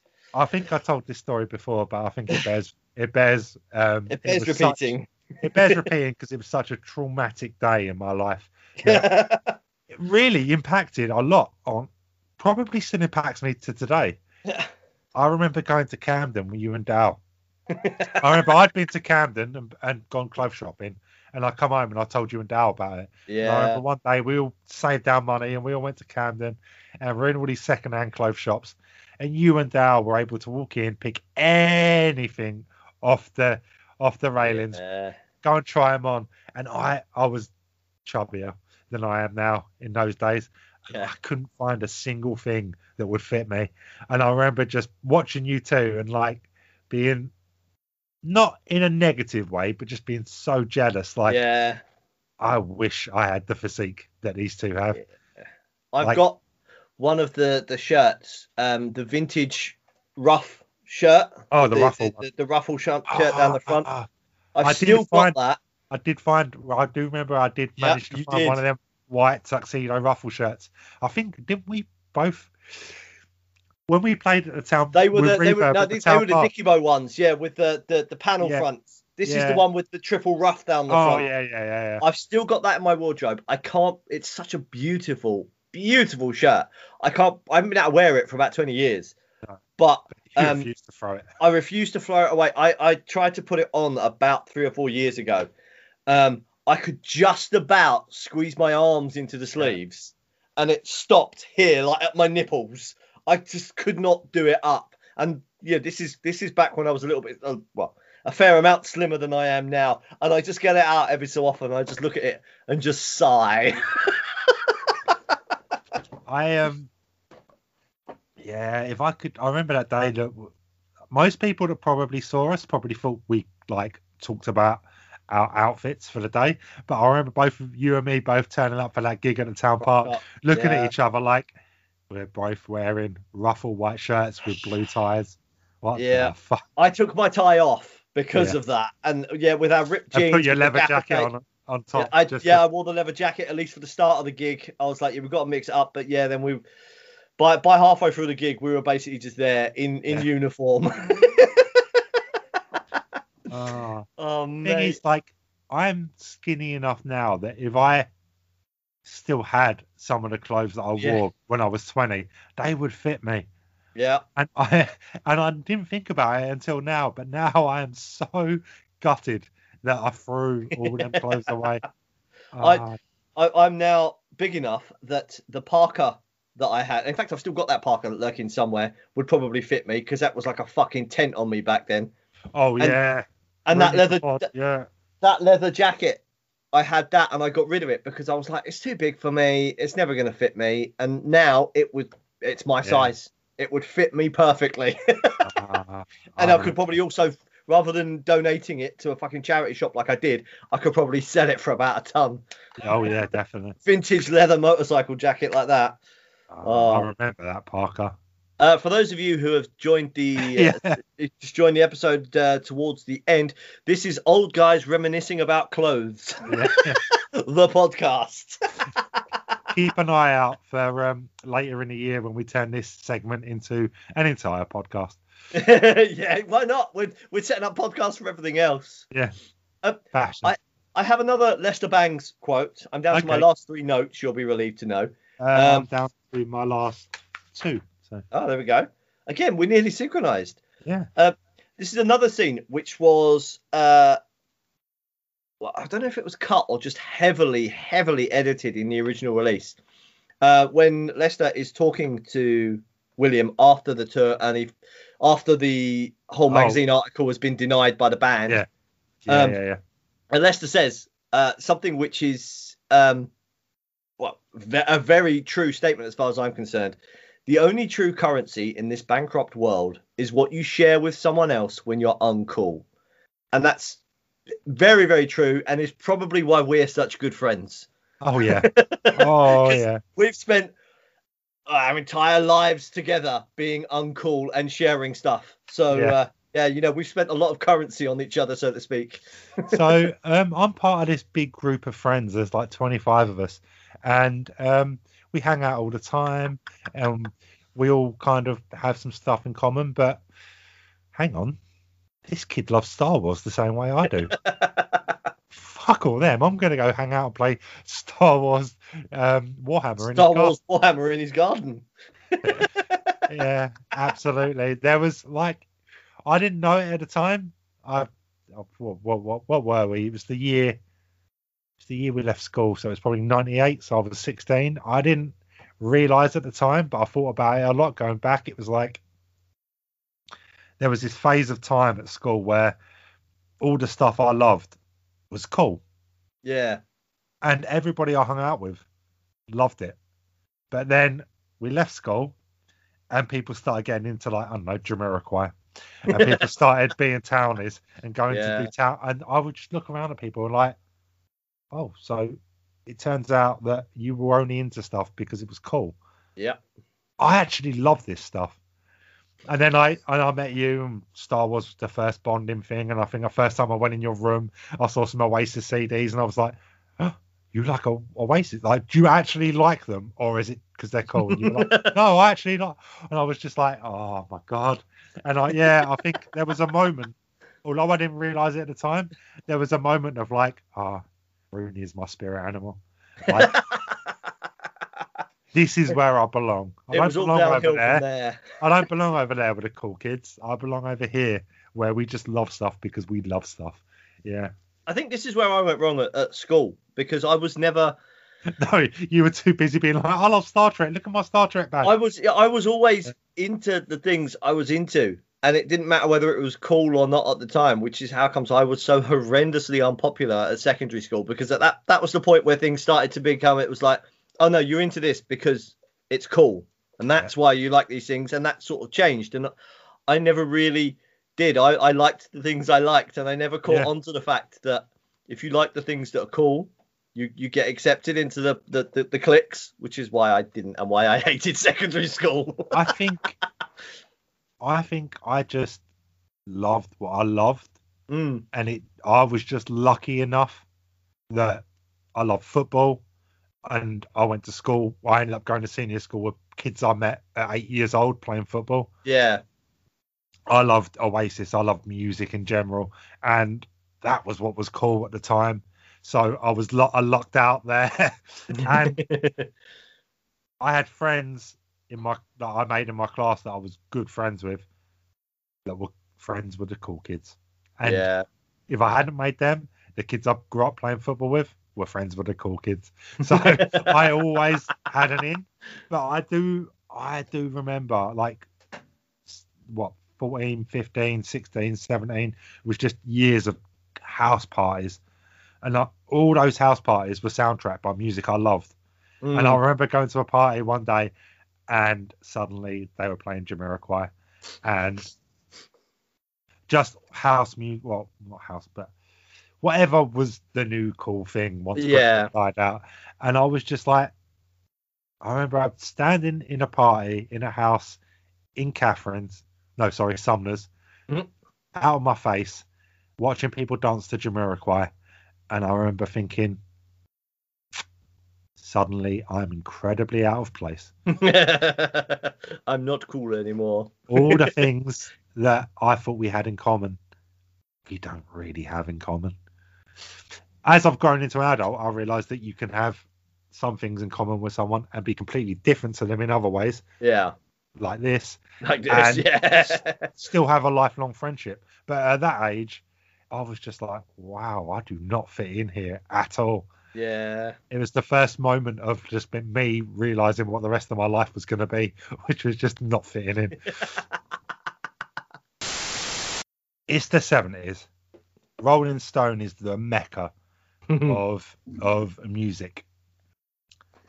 But the offices look so bland and boring that they would never fly in 2021, would they? Oh God, no. There's not even a sign outside the office that says Rolling Stone magazine. It's just a nondescript building, and I'm like, that would never fly today. You'd have to have a massive sign outside saying Rolling Stone. It'd have to be individual and look cool. Yeah.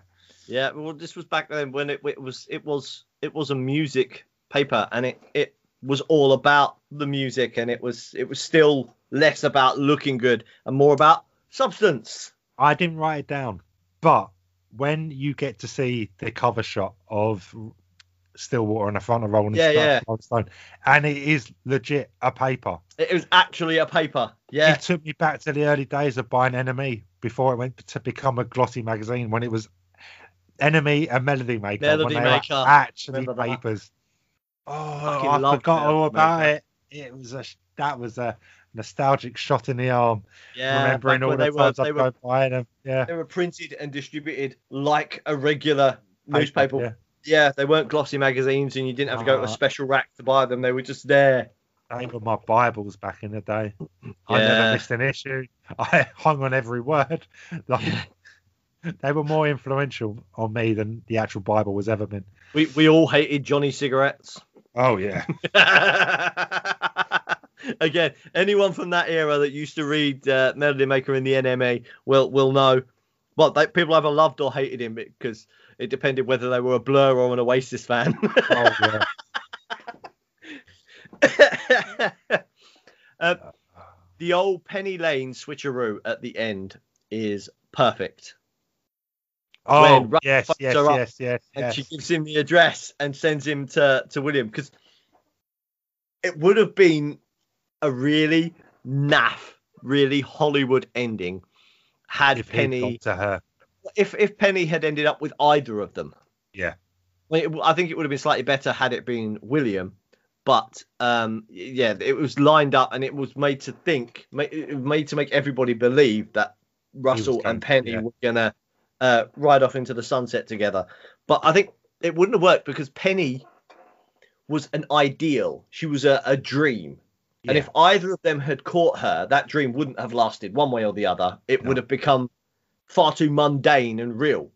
And I think probably most people listening to this, we all know someone like that in our pasts. That person that for a summer, a month, a week, stole our hearts and then vanished, like evaporated like morning mist. Yeah. We've all got someone like that we've known at some point in our pasts. And had we ever actually really, got into a relationship with that person, it would never have lasted. It would never have lasted, and it wouldn't be that ideal, that perfect moment sort of in our heads, in our past, because it would have ruined it. And I think that's exactly what Penny is, which is why she jets off from the rock at the end. You build these people up in your mind, you put them on a pedestal, but the minute you actually get in a relationship with them, and you like the walls of perception change, you realise, oh, hang on, then I think I'll. And don't get me wrong, oftentimes the person you actually discover behind this person you built up in your head is better than what you had, because they're real, because they offer so much more than this dream ever could. Yeah. But we don't want to see that. Penny Lane isn't that to us. Penny Lane is this ideal, and she is this nymph-like figure that we don't want to see growing old. I think, you're right. It would have been the Hollywood ending. Mm. But this film strikes me as a coming-of-age film for William, Penny, and Russell. Oh, very much, yeah. If he'd got Penny, it would have kind of sent the message that you can treat a woman like shit, take her for granted, and she'll still come running to you. Come running, yeah. If William had got her, he would never have learned that life lesson of you don't always get what you want. Just because you fall in love with someone doesn't mean you're going to get them. What you want isn't always what you need. Yeah. And if basically that. Sorry, I was going to go on for a third one. Go on for a third. No, there is no third. Yeah. I was like looking at my three fingers like, what's the third one? Russell strikes me as the kind of person that was kind of like a sports star now who's really good at a really young age, or one of these people that blows up at a very young age and then never ever has to mature past a certain point. He strikes me as the kid that joined the band and started living that life as a young man and has never ever had to kind of live outside of that bubble. So when William's mum says to him, you know, you could be a man of substance, you don't have to be this, and he's like, that freaked me out. There's that moment where he's like, when he kind of looks at it, like the walls of perception come down, and he realizes he's living in this mad circus world where he is like the center of attention, and he doesn't ever anything he does is never wrong.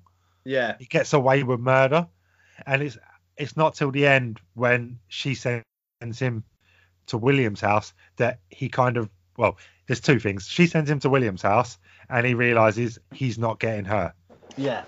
He realizes that he doesn't always get everything he wants. And if he really wanted her, he should have taken her when he had the opportunity. When he had the opportunity, yeah. But he wouldn't, is also the bit where he sits down and he says, don't worry, I called Rolling Stone. I told him it's all true. And it's like, that's his breakthrough moment. Yeah. That's his moment where, because you see the bit where the band are all talking about the article and they're all freaking out like he's going to tell them this. And I think Jason Lee says, how hard is it to make us look cool? But in that moment at the end, he's like, it doesn't really matter if we're cool or not. No. The truth is what's important. The truth is what's important here, yeah. I think the third thing I was going to say was, when I was looking at my three fingers, was if Penny ends up with William or Russell, she never turns her back on what her life was and goes to Morocco. She never gets that new start that she's been talking about from the beginning. Yeah, and that's her moment of being like, right, this is not healthy for me. This lifestyle I'm living is two-dimensional, hollow, and is not going to take me anywhere. I need to extricate myself from this situation, go to Morocco, figure out who I am without the without persona. Without this persona. So Lady Goodman. Yeah. And that's the bit right at the end when Russell says, I never even knew her real name. You just see that smile come across William's face, yeah. And he's like, I did mean something to her. She told me her real name. It's such a feel-good ending, isn't it? It is, but not in the traditional way. Not in the traditional way. I think there are a few films that I've seen that leave you with, or leave me at least, with such a warm glow when the credits roll as this film does.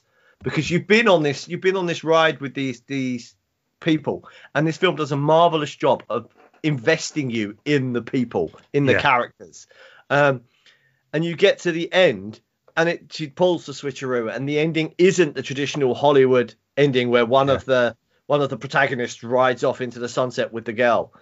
It's different. It's very different, but it's different in the best way possible because it's the perfect ending for this film. This film kind of does what Marvel took all them films to do before they got to Endgame. They invest you in all of their important characters. Yeah. Before the dramatic finale.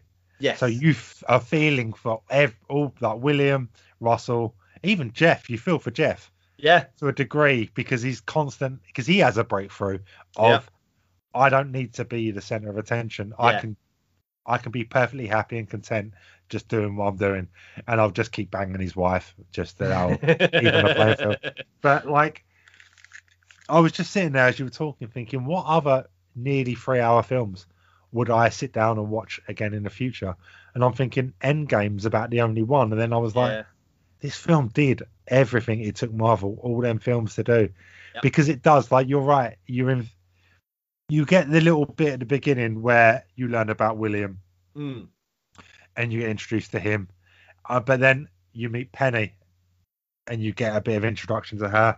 Then you meet Stillwater and you get a bit of... But from that moment on, once all three of them are part of the story, you are completely invested in how this is going to play out.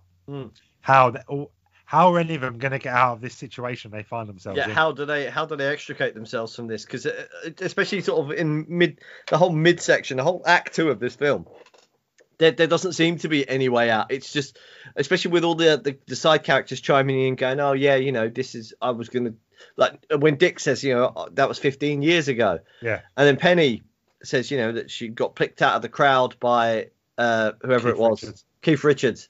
And you get this idea that they're just on this merry-go-round and it's non-stop and they don't want to leave and they just stumbling from one thing to the next sort of thing. Is the bit where Penny says this person went to England. I can't remember their names, but this person went to England with Deep Purple. Yeah. This person went with Humble Pie, and it is literally that just continuation. They're just continuing from one thing to the next. It's like this bit's come to an end, but nobody says goodbye, so they've just moved on to the next bit.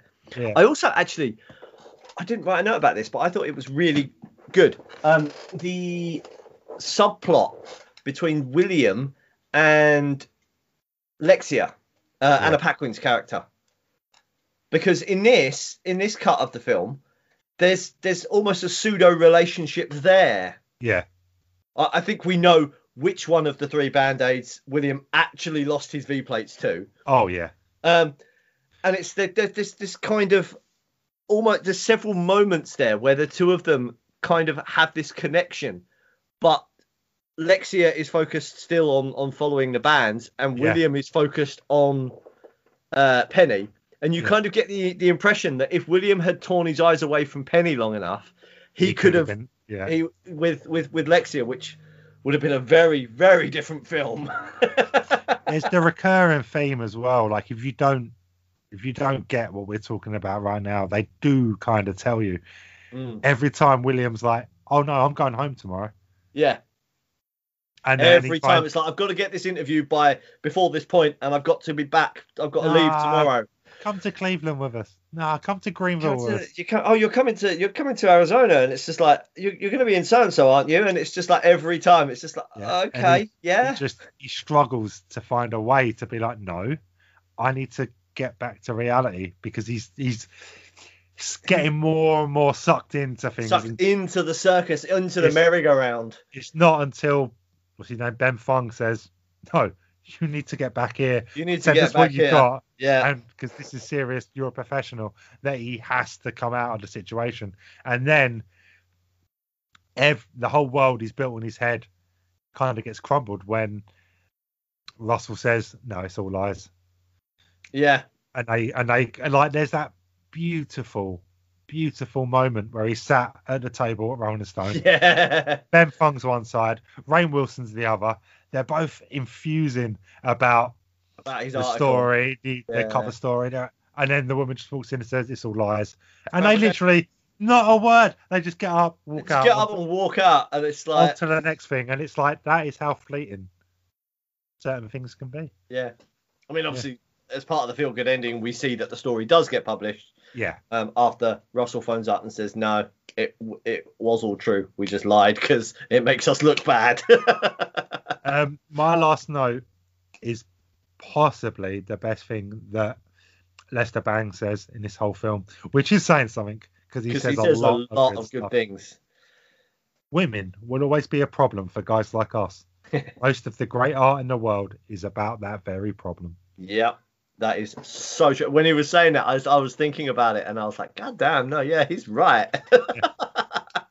All of it is uncool people creating art about being miserable because the opposite sex aren't interested in them because they're uncool, or that's how they're perceiving it. But yeah, and the uncool people with talent, are able to become cool because of their talent. The rest of them make 2-bit podcasts where they enthuse about 20-year-old films that most people don't care about. The rest of them get way too big for their station and start trying to tell men how to be better in 2021. Yeah, nah. True, though. True, fam. Nah, fam. Nah, fam. That is well true, though, bruv. Yeah. I don't have any more notes. No, was the feel-good ending was basically my last note. You don't have a wrap-up? No, the feel-good ending was that. But okay. Everyone should go and watch this film because it's awesome. Yeah. Even if you're not a music fan, like I said at the beginning, I'm not the biggest fan of 70s rock, American rock music. but fucking love this film. We've been on a run the last few weeks, actually, of doing stuff things that that you I like love. it. And it's been great. I know. In fact, is next week our book club episode? Well, it better not be, because I've not even looked at the book. So Oh, it's dead easy to read, but I've got a funny feeling it might be. But no, didn't we decide the last week of every month will be the film club episode? yes, yeah, okay. So you've got 2 weeks. Yeah. Shit, that's right. I'm going to read the book twice because I'm like already a third of the way through, and I've only read it 2 nights. Because I've decided what I want to do next week. I'm ahead of the game this week. So it's Oh all wow, okay. good. Well, we can tell. Oh, we should probably mention that actually, because just in case we haven't been announcing it, and just in case people do want to plan ahead, the book club week after next is Star Wars X-Wing Rogue Squadron. Obviously my choice, and I'm really excited about it because I've read that book about a dozen times because I really like it. And next week we will be doing The Faculty. Oh shit, son! I found it on Sky the other day. They just added it, and I was like, download. We're doing that. Hell yeah! Yeah. Man, I haven't seen that in years. We get a bit of Elijah Wood, a bit of Josh Hartnett. Yeah. Oh mate, brilliant! I can't wait. And it's not as long as this film. So No, it's not. yeah. Woo! Do you have a score? Do I have a score? Yes, I do. It is getting a 9 from me. Going into this, I thought, it's probably just going to... I remember liking it, but I haven't seen it for years. Probably get a 7. But no. Literally an hour into the film last night, I was like, this is getting a 9. I can't stop myself from watching long enough to write any notes. This film is getting a 9 with a bullet because it is that good. It is a seriously, seriously good film. I mean, if our scores mean anything to anyone out there, 18. That's up there with fucking Black Panther. Yeah, and Wonder Woman. That's Wonder how good Woman. of a film it is. Yeah. Something you said just now. What did you say? Even if you're not into music, this film is the music is the backdrop. It's the love story, right? So if you're into love stories, watch this. It's really, really good. Yes, it really, really is a good film, and I don't think I can recommend watching this heartily enough. No, me neither. I think everybody on earth should watch it at least once in their life. Yes, there we go. Wow, that's a pretty strong endorsement from us. Find what you love, believe in it. Positive things will happen. I am a golden